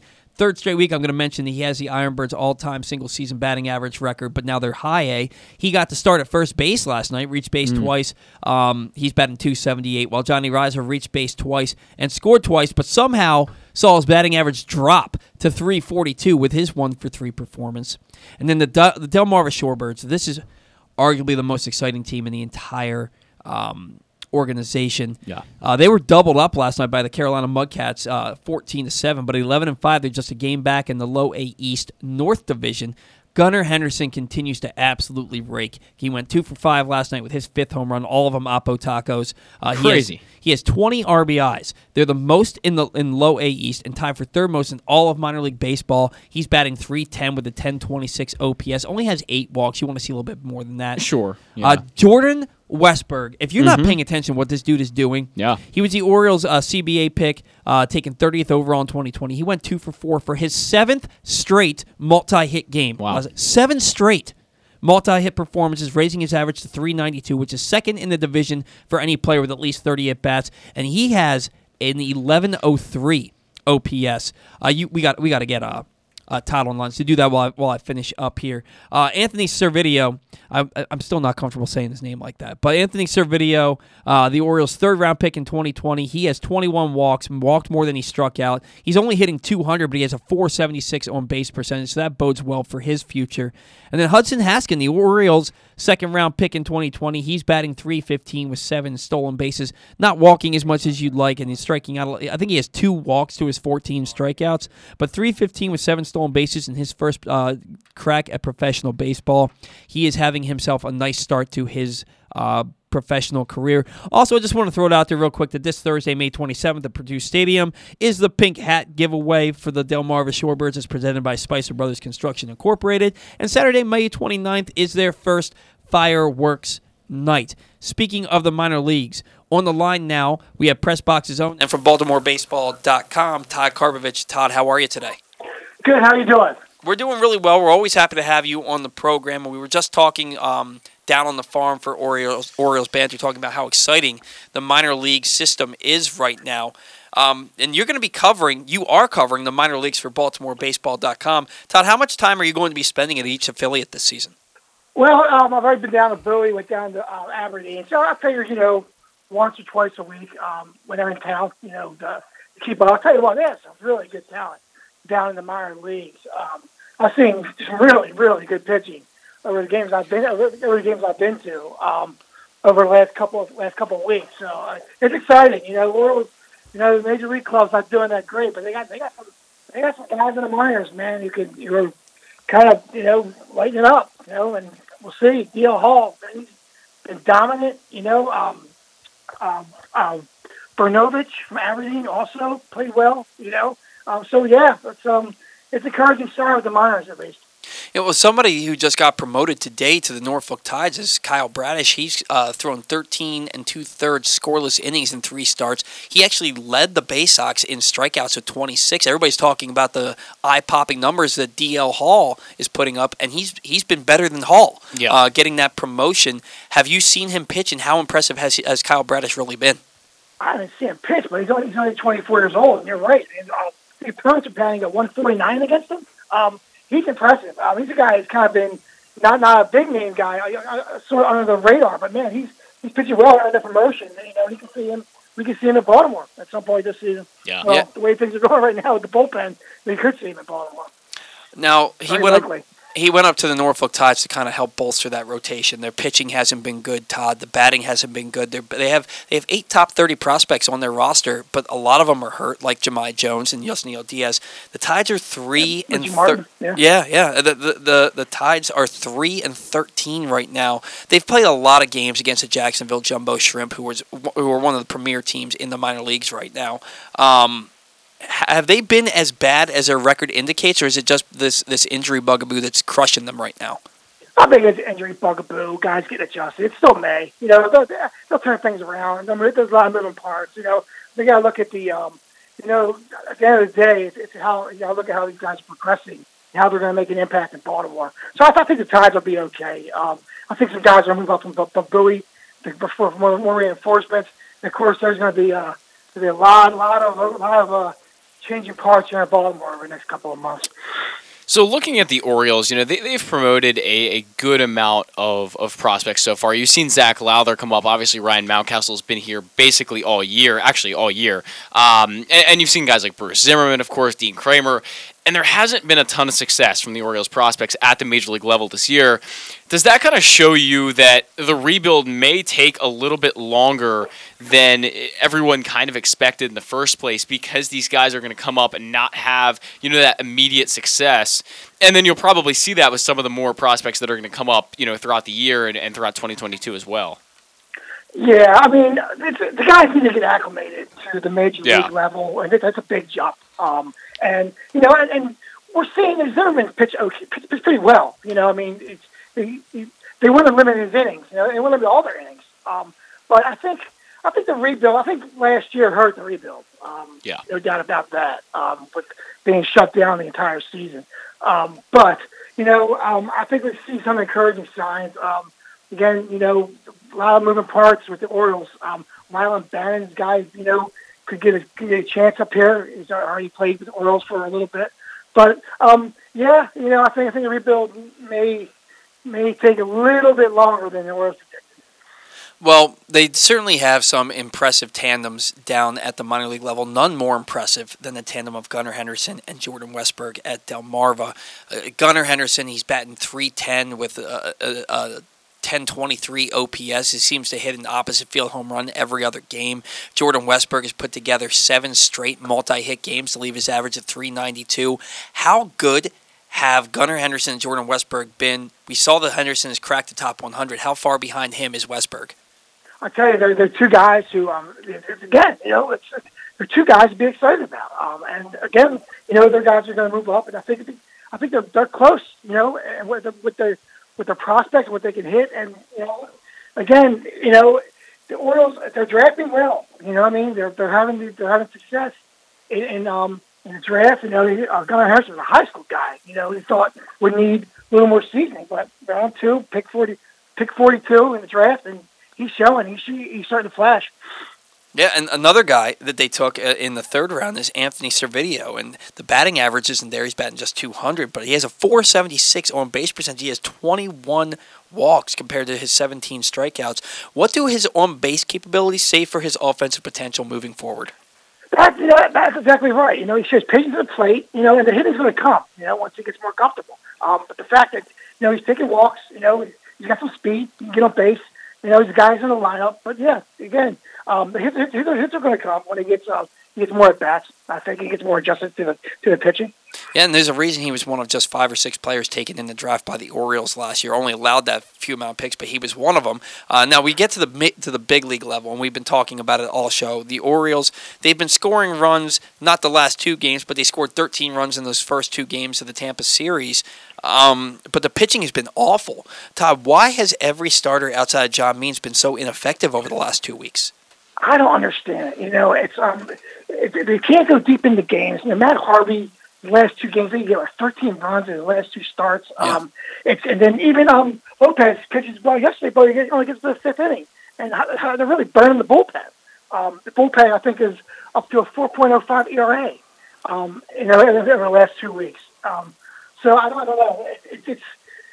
It's perplexing. It's the only star who's very consistently good is John Means. And and God forbid, Orioles, he's on a trading block, but I don't get it. They're finally hitting the ball and they don't get pitching. They can't find the right balance. And pitching. It's crazy to me that you heard Brandon Hyde in his press conference the other day saying, I didn't even want to use Travis Lakins in the game today, and he ends up throwing 40 pitches in an inning. And then Lopez goes out last night, and he had a whip of 2 for the game, but he gets through 5 innings on 88 pitches, only allowing 2 runs, and he doesn't come back out for the 6th inning.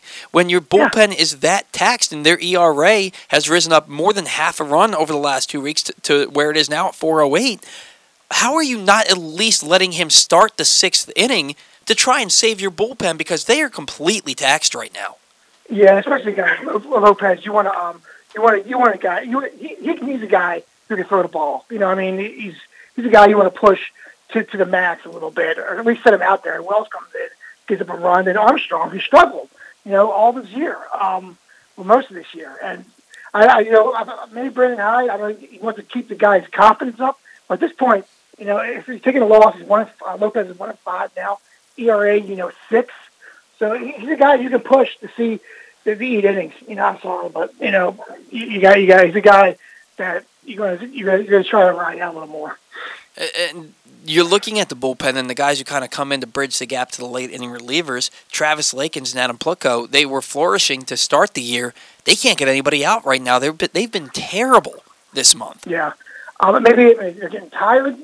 Again, they're pushing their innings. And they come in, they're fresh, they're lights out, and then all of a sudden they start accumulating innings. Guys are making adjustments to them. They're seeing, there's plenty of splits with them right now. As far as video and everything else, and guys are hitting them. And it's Orioles they're struggling right now. They're just really struggling right now.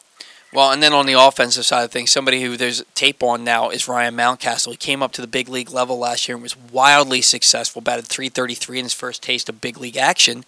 This year, his chase rate and his average exit velocity are right on par with what he did last year. But he seems to be swinging and missing a lot more. He's definitely walking far less. I've seen him swing through so many middle pitches.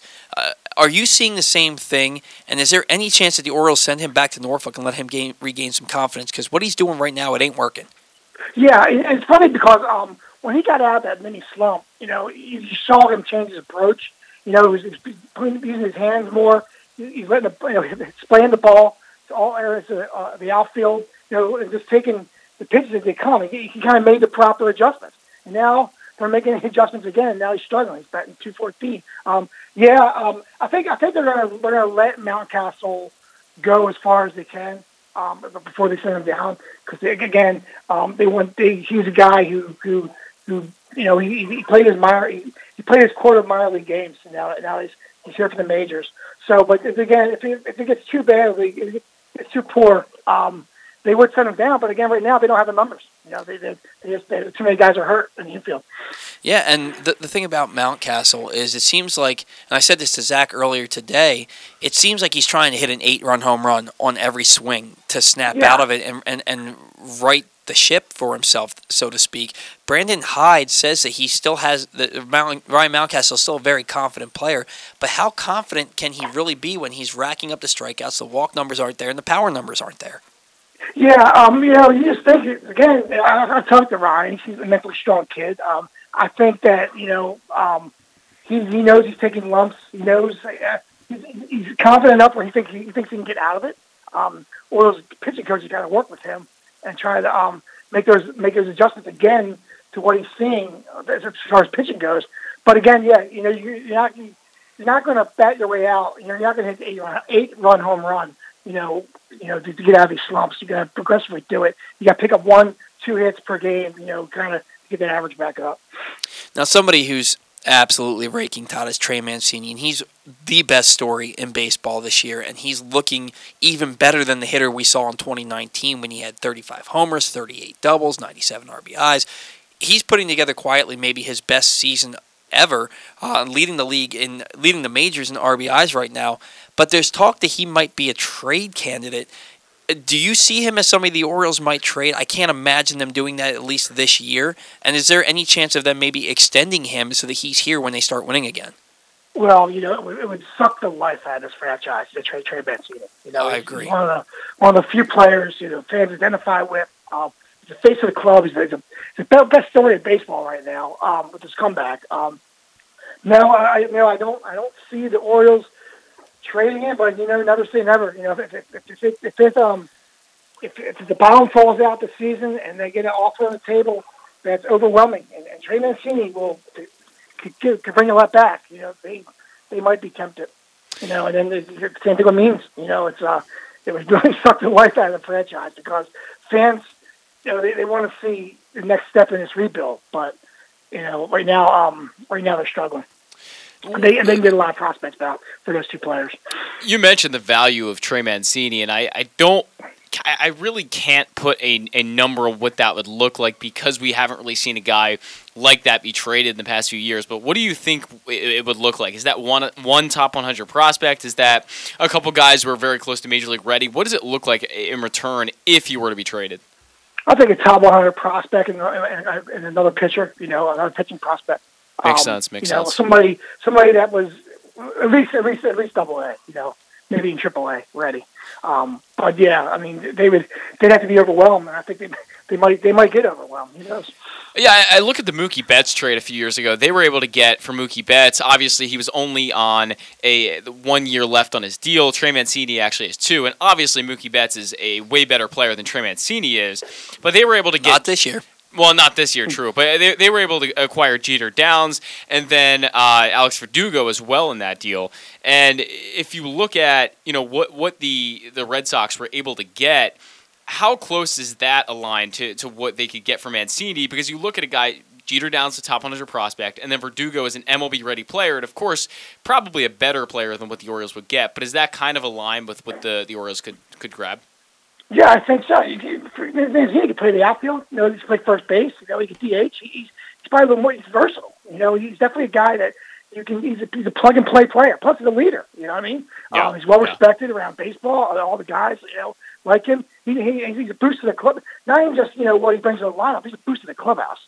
So yeah, he's definitely a guy that would bring back definitely top level prospects. With that in mind, Anthony Santander has returned to the lineup. He is also considered to be a trade chip right now because he has basically 4 years of control left with the extra year of arbitration. The Orioles finally have the outfield they want, healthy and playing at the same time in Cedric Mullins, Anthony Santander, and Austin Hayes. Does Santander's return put an end to the carousel for a little while, and how much is DJ Stewart's playing time impacted by this? A lot. DJ Stewart, and his injury bug too. He can't stay healthy for long periods of time, so that kind of hurts him. But yeah, I mean, Santander, another guy, who might get, they might get offers for. He's a guy. He's been solid in the lineup. He's consistent, and DJ Stewart's definitely the fourth man on that list. Now, he's basically a fourth outfielder right now, but do you see him DHing more and Ryan Mountcastle starting to sit more? Because right now, I don't see that. I think they have more investment in Mountcastle. They have more at stake. So Mountcastle's going to get his at bat until he plays his way out of it. I tend to agree with you, but these are the questions we got to ask, right? Yes, sir. This outfield has been a big topic of conversation for quite some time. It's the probably most talented grouping in the system. How do you see this outfield shaking out once Diaz gets healthy and Kjerstad steps on the field? I have to imagine, Todd, that one of these players is traded. I'm just not sure who you trade, and I'm certain it won't be Hayes, Mullins, or Kjerstad. Yeah, I agree. It depends, they're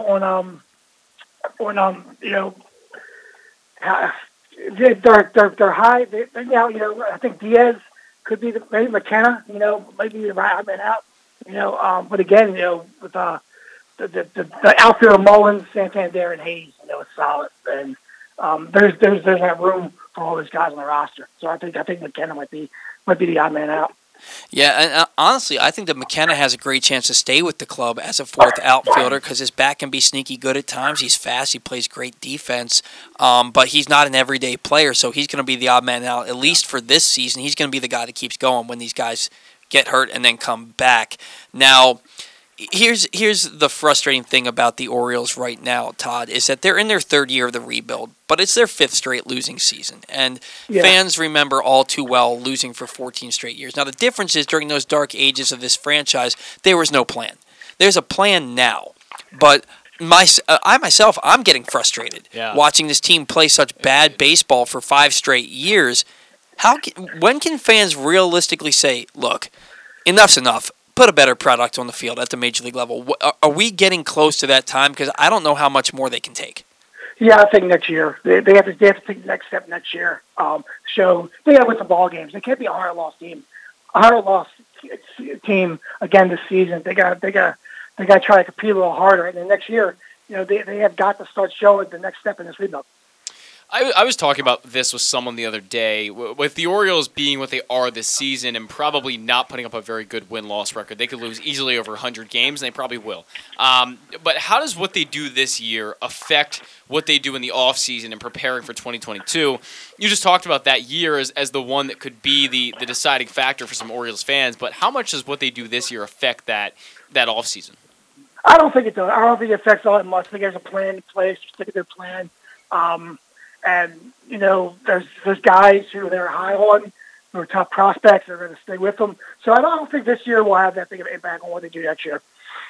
Yeah, I think the plan's in place, and they're going to roll with it. Do you think that there are players in the free agent market beyond a Freddie Galvis type signing in the offseason? Not this offseason, no. I think maybe next year.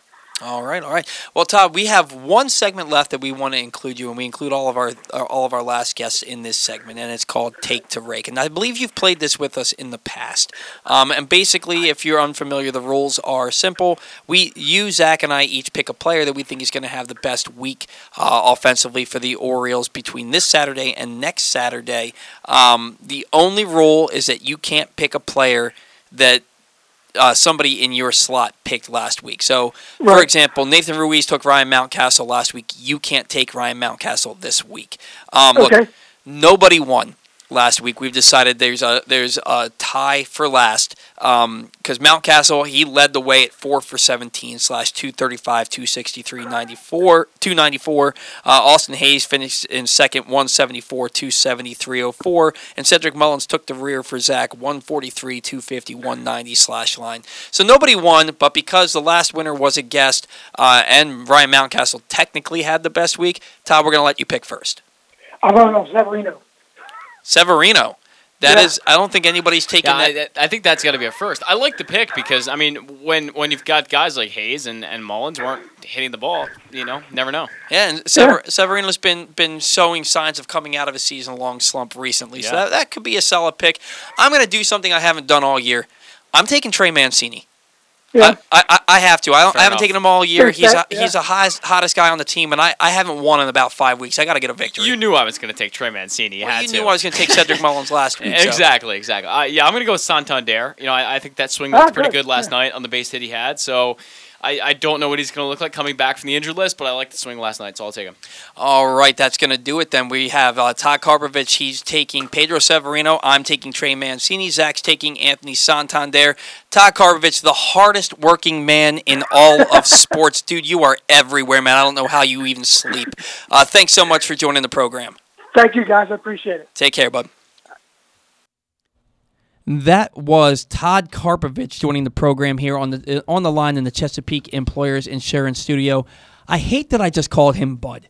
I hate when people call me Bud because it just seems condescending, like, hey, little buddy. And I didn't mean it that way. It just came out. So I hope he didn't take offense to me saying I didn't even pay attention to it. I notice that stuff, but I'm also an overthinker. So if Todd, if you took offense to that, I didn't mean to say take care, Bud, and I apologize. I just want to remind you, Great Eights Memorabilia has so many great events coming up, including private signings with Joe Flacco, Anquan Bolden, and Jonathan Ogden.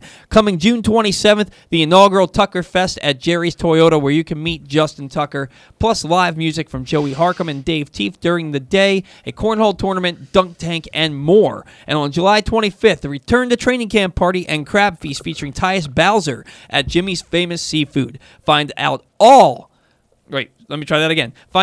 all of these events and get your tickets right now by going to great8smemorabilia.com. That's the number 8, great8smemorabilia.com. All right, make the most out of every day in a Toyota RAV4, available in hybrid or gas-only models. A RAV4 can get you where you want to go in style. Check out buyatoyota.com for deals on new RAV4s from your local Toyota dealer today. We're going to catch a break. When we get back, we will finish out the show.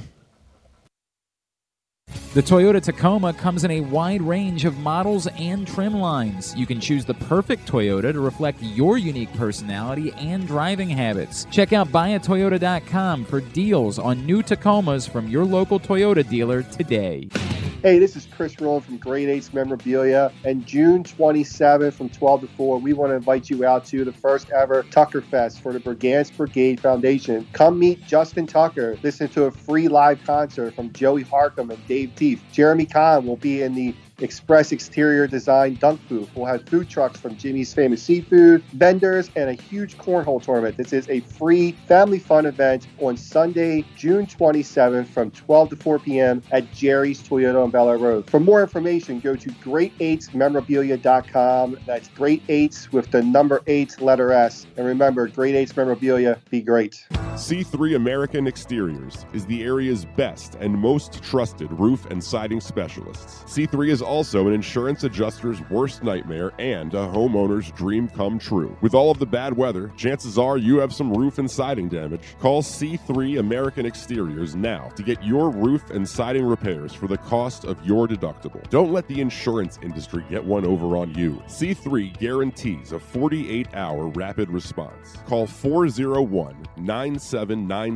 or go to c3america.com for a free analysis. This is how you get a premium cup of coffee.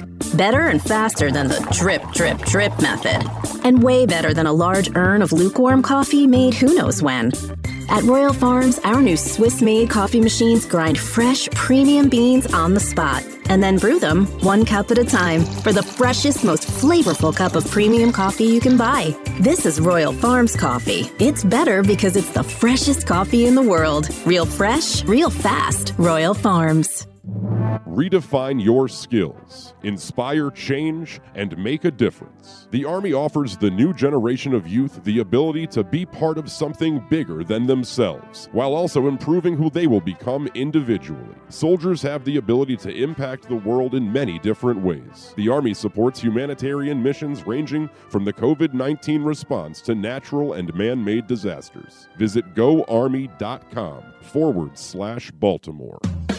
For more than 100 years, Chesapeake Employers Insurance has been helping Maryland businesses keep their workers safe. With competitive pricing and an AM Best A- financial strength rating, it's no surprise that Chesapeake Employers is Maryland's largest writer of workers' comp insurance. At the end of every workday, someone's waiting for your safe return. Connect with your agent or visit CEIWC.com. The latest edition of Press Box is available now. On the cover, Luke Jackson profiles top Orioles pitcher John Means, and the role new pitching coach Chris Holt has taken with Means and the entire organization. Inside, Matt Kremnitzer reflects on Nick Markakis' career, and Bo Smolka looks at what to expect from the Ravens' 2020 draft class in their second season. Press Box is available for free at over 500 area locations, including 60 Royal Farm stores. And you can always find the entire edition, as well as the best daily coverage of the Orioles, Ravens, and Terps at PressBoxOnline.com.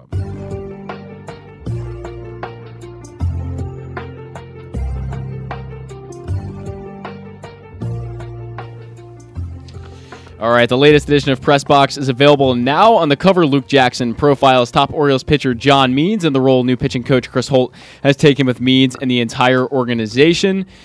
Inside, Matt Kremnitzer reflects on Nick Markakis' career, and Bo Smolka looks at what to expect from the Ravens' 2020 draft class in their second season.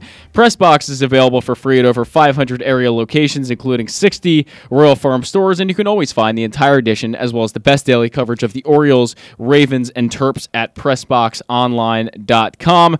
Really solid show today, Paul. Really solid show. Yeah, I really enjoyed it. Can you turn me up just a little bit? I really enjoyed the show. I love talking to Todd Karpovich, man. And I love talking to all of our guests. I love talking to Stan every week. I love my dad. My dad's my best friend, but I've always looked at Stan as kind of like a father figure. He's He's been an excellent. He's what a mentor should be. Yes. And so talking to him every week is a privilege for me. And he founded the show, and that's why we have him on for the respect that he deserves, but also because he's a great baseball mind and he deserves adulation. So I'm always glad to have him on. But the reason that I love talking to Todd, A, he's a great dude. And he's knowledgeable, but B, yes. When I said that he's the hardest working man in sports, guys, I am not joking. He's like the Joe Buck of the Baltimore area, except he doesn't call games. This guy writes for Utah Street Report. Mm-hmm. He writes for Russell Street Report. I've seen him write for Forbes. He writes for Sports Illustrated. He writes for BaltimoreBaseball.com.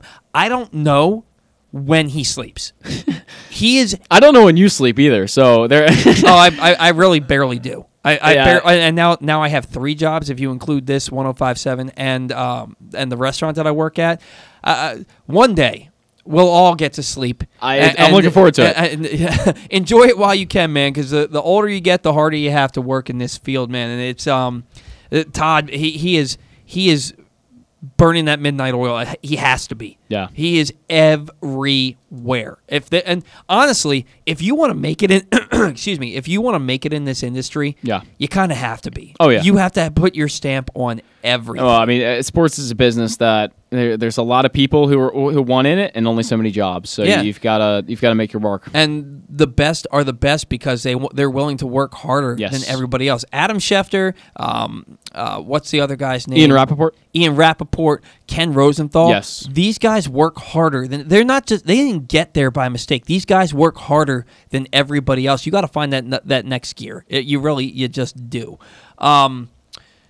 We wanted to talk a little bit. Actually, before we talk about Chris Davis, and we're still ending the show earlier this week than we normally do, but I want to talk about the NL West real quick because what's going on out there is absolutely bananas. Yeah. So going into yesterday, all three teams at the top of that division, and right now it's the Giants and the Padres tied for first, and the Dodgers in second, and the Dodgers in third place behind them. All three of those teams had won at least 8 of their previous 10. And all three of those teams were riding at least 4-game winning streaks going into last night. Now, the Dodgers won their 5th straight with the win over the Giants, and the Padres won their 7th straight with just a 16-1 shellacking of the Seattle Mariners, who are on the wrong end of a lot of lopsided scores and no-hitters. 2 times now. This year. 2 times in 2 weeks. We didn't even mention Corey Kluber. I just realized that. Yeah, well, because who cares? But Corey Kluber. Who cares about the Yankees? Corey Kluber, no. Yeah, Corey Kluber threw a no-hitter, and it's really, for me, it's not taking the luster off of the no-hitter, but to other people, it might be 6 no-hitters, and it's mid-May. And technically 7 when you look at Madison Bumgarner's 7th inning no, that's not going to count, but it should. Because if it counts as a complete game, it should count as a no-hitter. But we've talked about this in the past. And Corey Kluber doing it, he was one of the best pitchers in the game for about 5 years. Not any longer. Not any longer, but he's been better recently. Yeah. To me, it's more about how bad hitting has been. Yeah. And look, when you had that juiced up baseball, launch ankle was awesome. Yeah. I don't think it's awesome to see 2 different teams hit 300 home runs in one season. Does anyone really enjoy pitcher's duels more than 500-foot bombs every day? I don't know. I want to see a game. I'm good with 5-4, where each starting pitcher goes 6-7 innings of 2 to 3 run ball, but the 5-4 score has 4 home runs in it. You know, I'm good with that, I guess. I enjoy a solid 1-0 victory or a 3-2 victory. It has you on the edge of your seat. You're having heart palpitations throughout the entire game. But I enjoy it. But is it fair to say too many no-hitters? Can that ever be a thing? I mean, it's 6 and it's May, which is just kind of.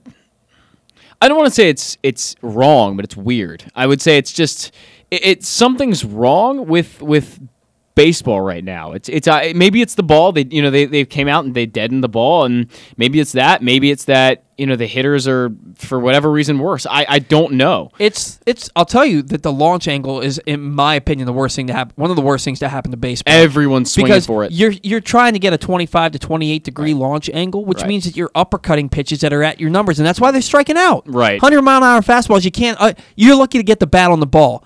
And you're trying to uppercut it? Nah, man. It's like Joey Gallo. I mean, that guy swings for the moon every single pitch, and he hits a lot. Hits a lot of home runs. Obviously, he's a 40-50 home run a year guy. But you see more and more guys who aren't that powerful trying to copy like what Joey Gallo does, what Aaron Judge does, trying to copy their success and really kind of destroying their swing in the process. Yeah, it's not been good. They're talking about moving the mound back. Somebody actually made a great point to me the other day. Don't move the mound back. Lower it. If it's 18 inches... I'm opposed to all of it, to be honest. I mean, or just stop teaching the launch angle and go back to swinging down on the ball and just trying to hit a line drive. Because the home runs are going to come if you just try and hit a line drive. There's always going to be guys that want to uppercut it like a Mark McGwire. Sure. And they're going to be some of them are going to be successful. But by and large, you need to just put good swings on the ball, and people and players just aren't right now. I think the average is at an all-time low. Strikeouts are at an all-time high. The game has really been garnered towards pitching recently, and it's a shame to see. To be fair, I mean, you think about what a mindset for a player should be, and the greatest players in history, they always say, you hit home runs when you're not trying to hit home runs. And launch angle kind of discourages that. Every guy is trying to, like you mentioned with Ryan Mountcastle, he's probably, he's been told, oh, you have this great launch angle, you're hitting all these bombs last year, and then he comes out this year and tries to replicate that, and instead doesn't try to shorten his swing and just get a base hit. If there's a ball that comes in on your hands, say it's a 95-mile-an-hour fastball in on your hands, your best option as a hitter is to turn on it and pull your hands inside and just loop it to left field. Making contact should be the number one thing over power to me. Getting base hits, getting your on-base percentage up, that should take precedent over launch angle, in my opinion. Well, and to Ryan Mountcastle's credit, I was at the game on Wednesday when he collected 2 hits. He was 2 for his first 2. There was a line drive base hit, a looping line drive to right field. It's not only Ryan, yeah. And then he had a ground ball into the hole. The second baseman made a diving play, but had no shot because he was in the outfield grass when he got the ball. But he went the other way. I don't know if that was his approach or if it just happened by chance, but it's just one of those things. Speaking of chance, real quick, with the way Brett Cumberland and Austin Wynns are swinging the bat at AAA, how warm is Chance Sisco's seat getting? Mike Elias did an interview not long ago. I want to say it was the Baltimore Sun, and he kind of made it sound like Chance Sisco's here to stay. Based on the way he worded everything, it was like, oh, Sisco, he had a 364 on base last year. He hasn't gotten off to a hot start this year, but he's not really going anywhere. So I don't know that the seat's hot yet, but it should be. It should be. He has gotten better defensively. He's not great, but he's throwing out a lot of runners. He's throwing out a lot of base runners. He's lost at the plate. The guy has he just looks for walks. I believe he goes up there and he says, all right, let's see if I can, take 4 pitches and try to get on. That not hit the ball. I like his swing. I see a little. It's smooth. And here's a guy that people aren't going to like the comp, but he was a good player until he got popped for steroids. But he had a pretty swing. His swing reminds me of Larry Bigby. I liked Larry Bigby. Larry Bigby was successful. One year he hit 280 with 15 home runs for the Orioles. I liked Larry Bigby. It's a shame he couldn't stay off the juice and ruined his career. So many guys were doing it at that point, though. Exactly. And if you weren't doing it, you weren't trying. Yeah. But I see a lot of that swing in Chance Sisco. I like his swing. He's just not doing anything when he hits the ball. And he's not going to get more playing time over Pedro Severino until he starts hitting, and he's not really. I hate to be one of those guys who says that he's not getting the opportunities, because he has gotten the opportunities and he hasn't been successful. I mean, he's been on this team for 3 years of full seasons now. Well, not full seasons, but when you add up all the games, he's basically played 3 full seasons for the Orioles. And the guy is just not a productive player. Yeah. I mean, and the defense is not good enough to whereas I would say he's a defensive-based catcher. He's not a defensive-minded guy. He's got nothing. Right. He's not even Austin Wynns defensively. So I'm interested to see. Look, the Orioles are giving Ryan Mountcastle every opportunity to break out of his slump. I'd be interested to see if they just let Chance Sisco play 5 days a week for 2 months to see where his numbers would be. What would happen, right? But that's never going to happen. Unfortunately, no. It's never going to happen. Severino's a better player, and there's probably no one denying that. Though he can't hit a 2-0 elevated fastball, apparently. He again, Pedro Severino is not a great player either, but he is a better option of the two. And Brett Cumberland, he deserves a shot. The guy, he's hitting the ball well. I think he's got a number of home runs already. So does Austin Wynns. And Austin Wynns, too. So, yeah, I mean, and to the Orioles' credit, by the way, I was really going after Rio Ruiz last week, and he got DFA'd, I think, a couple days later, maybe 2 or 3 days later. So they DFA'd Rio Ruiz not long after our show last week, and it was we have not heard what has happened to him yet. He could either clear waivers, elect free agency, go to AAA, be claimed on waivers, be traded. Who knows? I have no idea. I can't imagine anybody claiming him, and then it will be up to him to accept an assignment. Right. Then if he does clear waivers. Then lastly, what we want to talk about, Chris Davis, the hip labrum surgery. He's gonna be out 4 to 5 months, essentially ending his season. They said he'll be ready for spring training next year. And you asked me an interesting question earlier this week.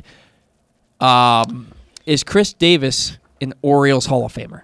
This is the toughest thing. I think it is because if you look at the Orioles Hall of Fame, there's a lot of players in it who are absolute legends. You look at, obviously Frank Robinson, Brooks Robinson, Cal Ripken, the usual guys you would kind of suspect to be in the Orioles Hall of Fame. But then there's some guys who just, I look at it and I go, I don't remember a significant contribution from this guy. Now, obviously, a lot of these guys in the Orioles Hall of Fame were played before I was even born, and the same for you. So we haven't seen a lot of players in the Orioles Hall of Fame, but it clearly isn't the hardest thing in the world to get in it, is basically what I'm trying to say. Basically, if you have any semblance of success for the Orioles over a long period of time, you're in the Hall of Fame. Right. Mike Bordick is in the Orioles Hall of Fame. Not a great player, but he was a pretty solid defender. He was a really good defender. Yeah. He still has the consecutive errorless chances streak. Should have won a Gold Glove in 2001. A-Rod won it because A-Rod didn't win the MVP. Yeah. But a guy that's in the Orioles Hall of Fame who maybe shouldn't be, Hall of Famer overall, Roberto Alomar. Yeah, 3 years for the Orioles. He was here 96, 97, 98, Yeah. and he's in the Orioles Hall of Fame. And if he's in, Chris Davis should be in. Because I look at what Chris Davis did in, what year was it? In 2012. 2013. Well, the whole 2012, era. he hit like 280 with 33 home runs. Yes. 2013, he was the best hitter in baseball. He hit 286. He hit 53 home runs. Drove in 138 runs. The best offensive season in the history of Orioles baseball. Yes. Okay. Then, unless you count Tejada's 34 homers, 212 hits. I would RBIs. take Davis's season there. And then an off year in 2014, but then 2015, 47 homers, 118 RBIs. Yep.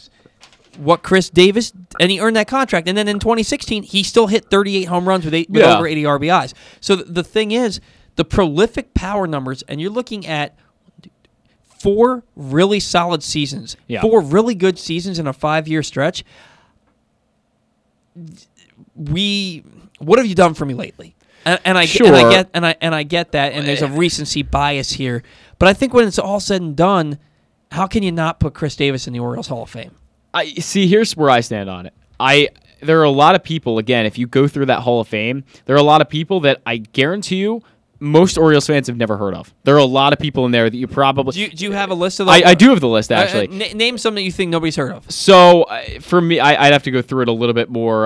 There's like 50 players in the Orioles Hall of Fame, by the way. Yeah. They're all on a plaque. They all have their own plaques in Camden Yards, right next to a bathroom, believe it or not. Right on Utah Street there. Right there on Utah Street. Just give me some random names. So, again, this is maybe only me, but I have never heard of Gene Woodling. I don't know if that's only me. Nope. Hal Brown, I've never heard of Hal Brown. Nope. George Bamberger, I've never heard. I've heard of George Bamberger, but I couldn't tell you if he was a pitcher. I actually Googled it the other day. He played like 2 games for the Orioles. And he also was like a pitching coach for a long time, that's like the 60s. That's probably what it was. Yeah. And then again, I'd have to Jerry Hoffberger. I'm not sure Jerry Hoffberger, Billy Hunter. I mean, there's just a lot of guys in here that I just don't really know. And then obviously, of course, there's going to be your Cal Ripkins of the world, but and Brady Anderson, and sure. Mike Devereaux, and Mike Mussina. Is Mike Devereaux an Orioles Hall of Famer? Mike Devereaux is an Orioles Hall of Famer as of 2021. Yes, him and Oh yeah, that's right. He got in this year with J.J. Hardy and Joe Angel. Yeah. Joe Angel, 100%. Oh, deserving. yeah, for God, sure. he's one of my favorite broadcasters of all time. J.J. Hardy, definitely deserving. Love J.J. Hardy. Have you heard of Ernie Tyler? Yeah. I've not heard of Ernie Tyler. I'll was, be honest with you. I'm sorry. Ernie Tyler was the clubhouse attendant for like 50 years. Oh, really? Here. Okay. Okay, got it. The only game he ever missed in his entire career was when he went up to Cooperstown the day that Cal got inducted into the Hall of Fame. It's the only game that Ernie Tyler ever missed. He died a few years ago, but he was... I'm not going to say if you haven't heard of Ernie Tyler, you're not paying attention, but this is a guy that, that just about every Orioles fan should know of. I mean, okay, fair enough, but also not a player. So not a player, but was around... He was the Cal Ripken of clubhouse attendance. He did not miss a game for 50 years. Fair enough. That's not something I knew. But okay, and my point just being, yes, Chris Davis is probably an Orioles Hall of Famer. No, I wouldn't put him in there.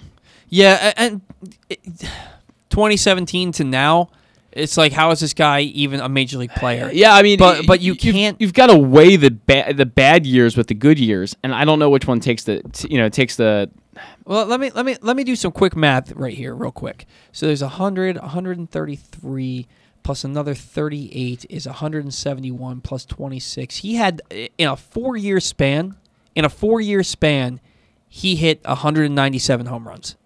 That's insane. Yeah, it is. And he drove in over 400 runs in that span.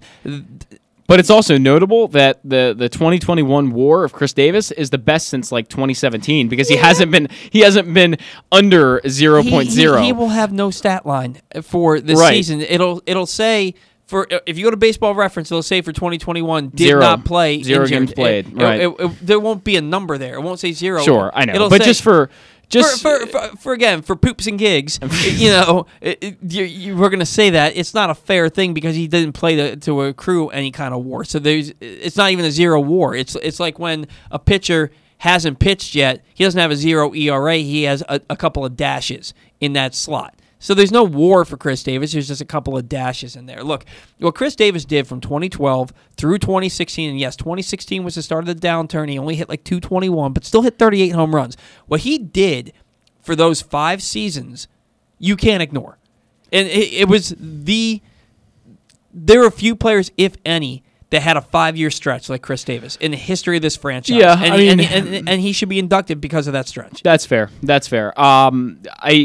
It's going to be interesting to figure out when the Orioles decide to actually do this. Because, again, I do think he will be inducted. I would agree. I think that will happen. It might be the Mike Devereaux road, where Mike Devereaux hasn't played the game for the Orioles since 1996. Right. And it took him till 2021 to get in. And also, Mike Devereaux is probably not really deserving of being in the Orioles Hall there's of another Fame. one you can make an argument for. He had one really good year. I mean, the question is that do the Orioles put people in the Hall of Fame? We don't know what their really selection process is. Hey, is Chris Hoyles in the Orioles Hall of Fame? I would believe he is. I would be very surprised if he wasn't, but I'll check on that right now. Chris Hoyles is not in the Orioles Hall of Fame. That's a guy that's a travesty that he's not in the Orioles Hall of Fame yet. Because and unless I'm missing it here, I got to check the whole list. He is for the length of his career, he is the best offensive catcher in the history. I'm sorry, I can't read apparently because he is. He was inducted all the way back in 2006. I was looking a lot farther down the road. Deservedly so. Yes. Deservedly so. 2006 was not that long after his playing career, so I wasn't even thinking to look back there. It was 8 years. Yeah, but if you look at Mike Devereaux, it's been since 1996, and and that was after he was traded and then brought back for a playoff push.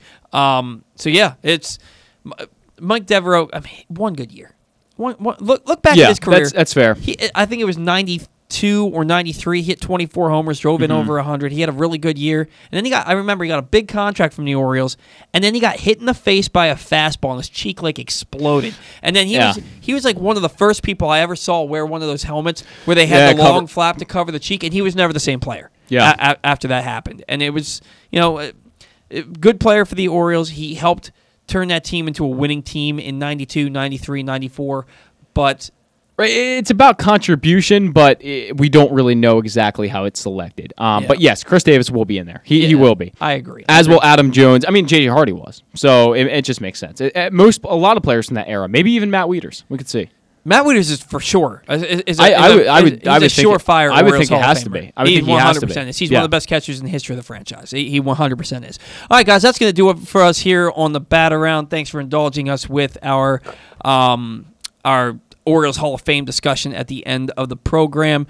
We will see you next week here on the Bat Around. Look, most places you don't have to wear your mask anymore if you're vaccinated, but go get that vaccine. Let's get back to normal, and we'll talk to you next week here on the Bat Around. See ya.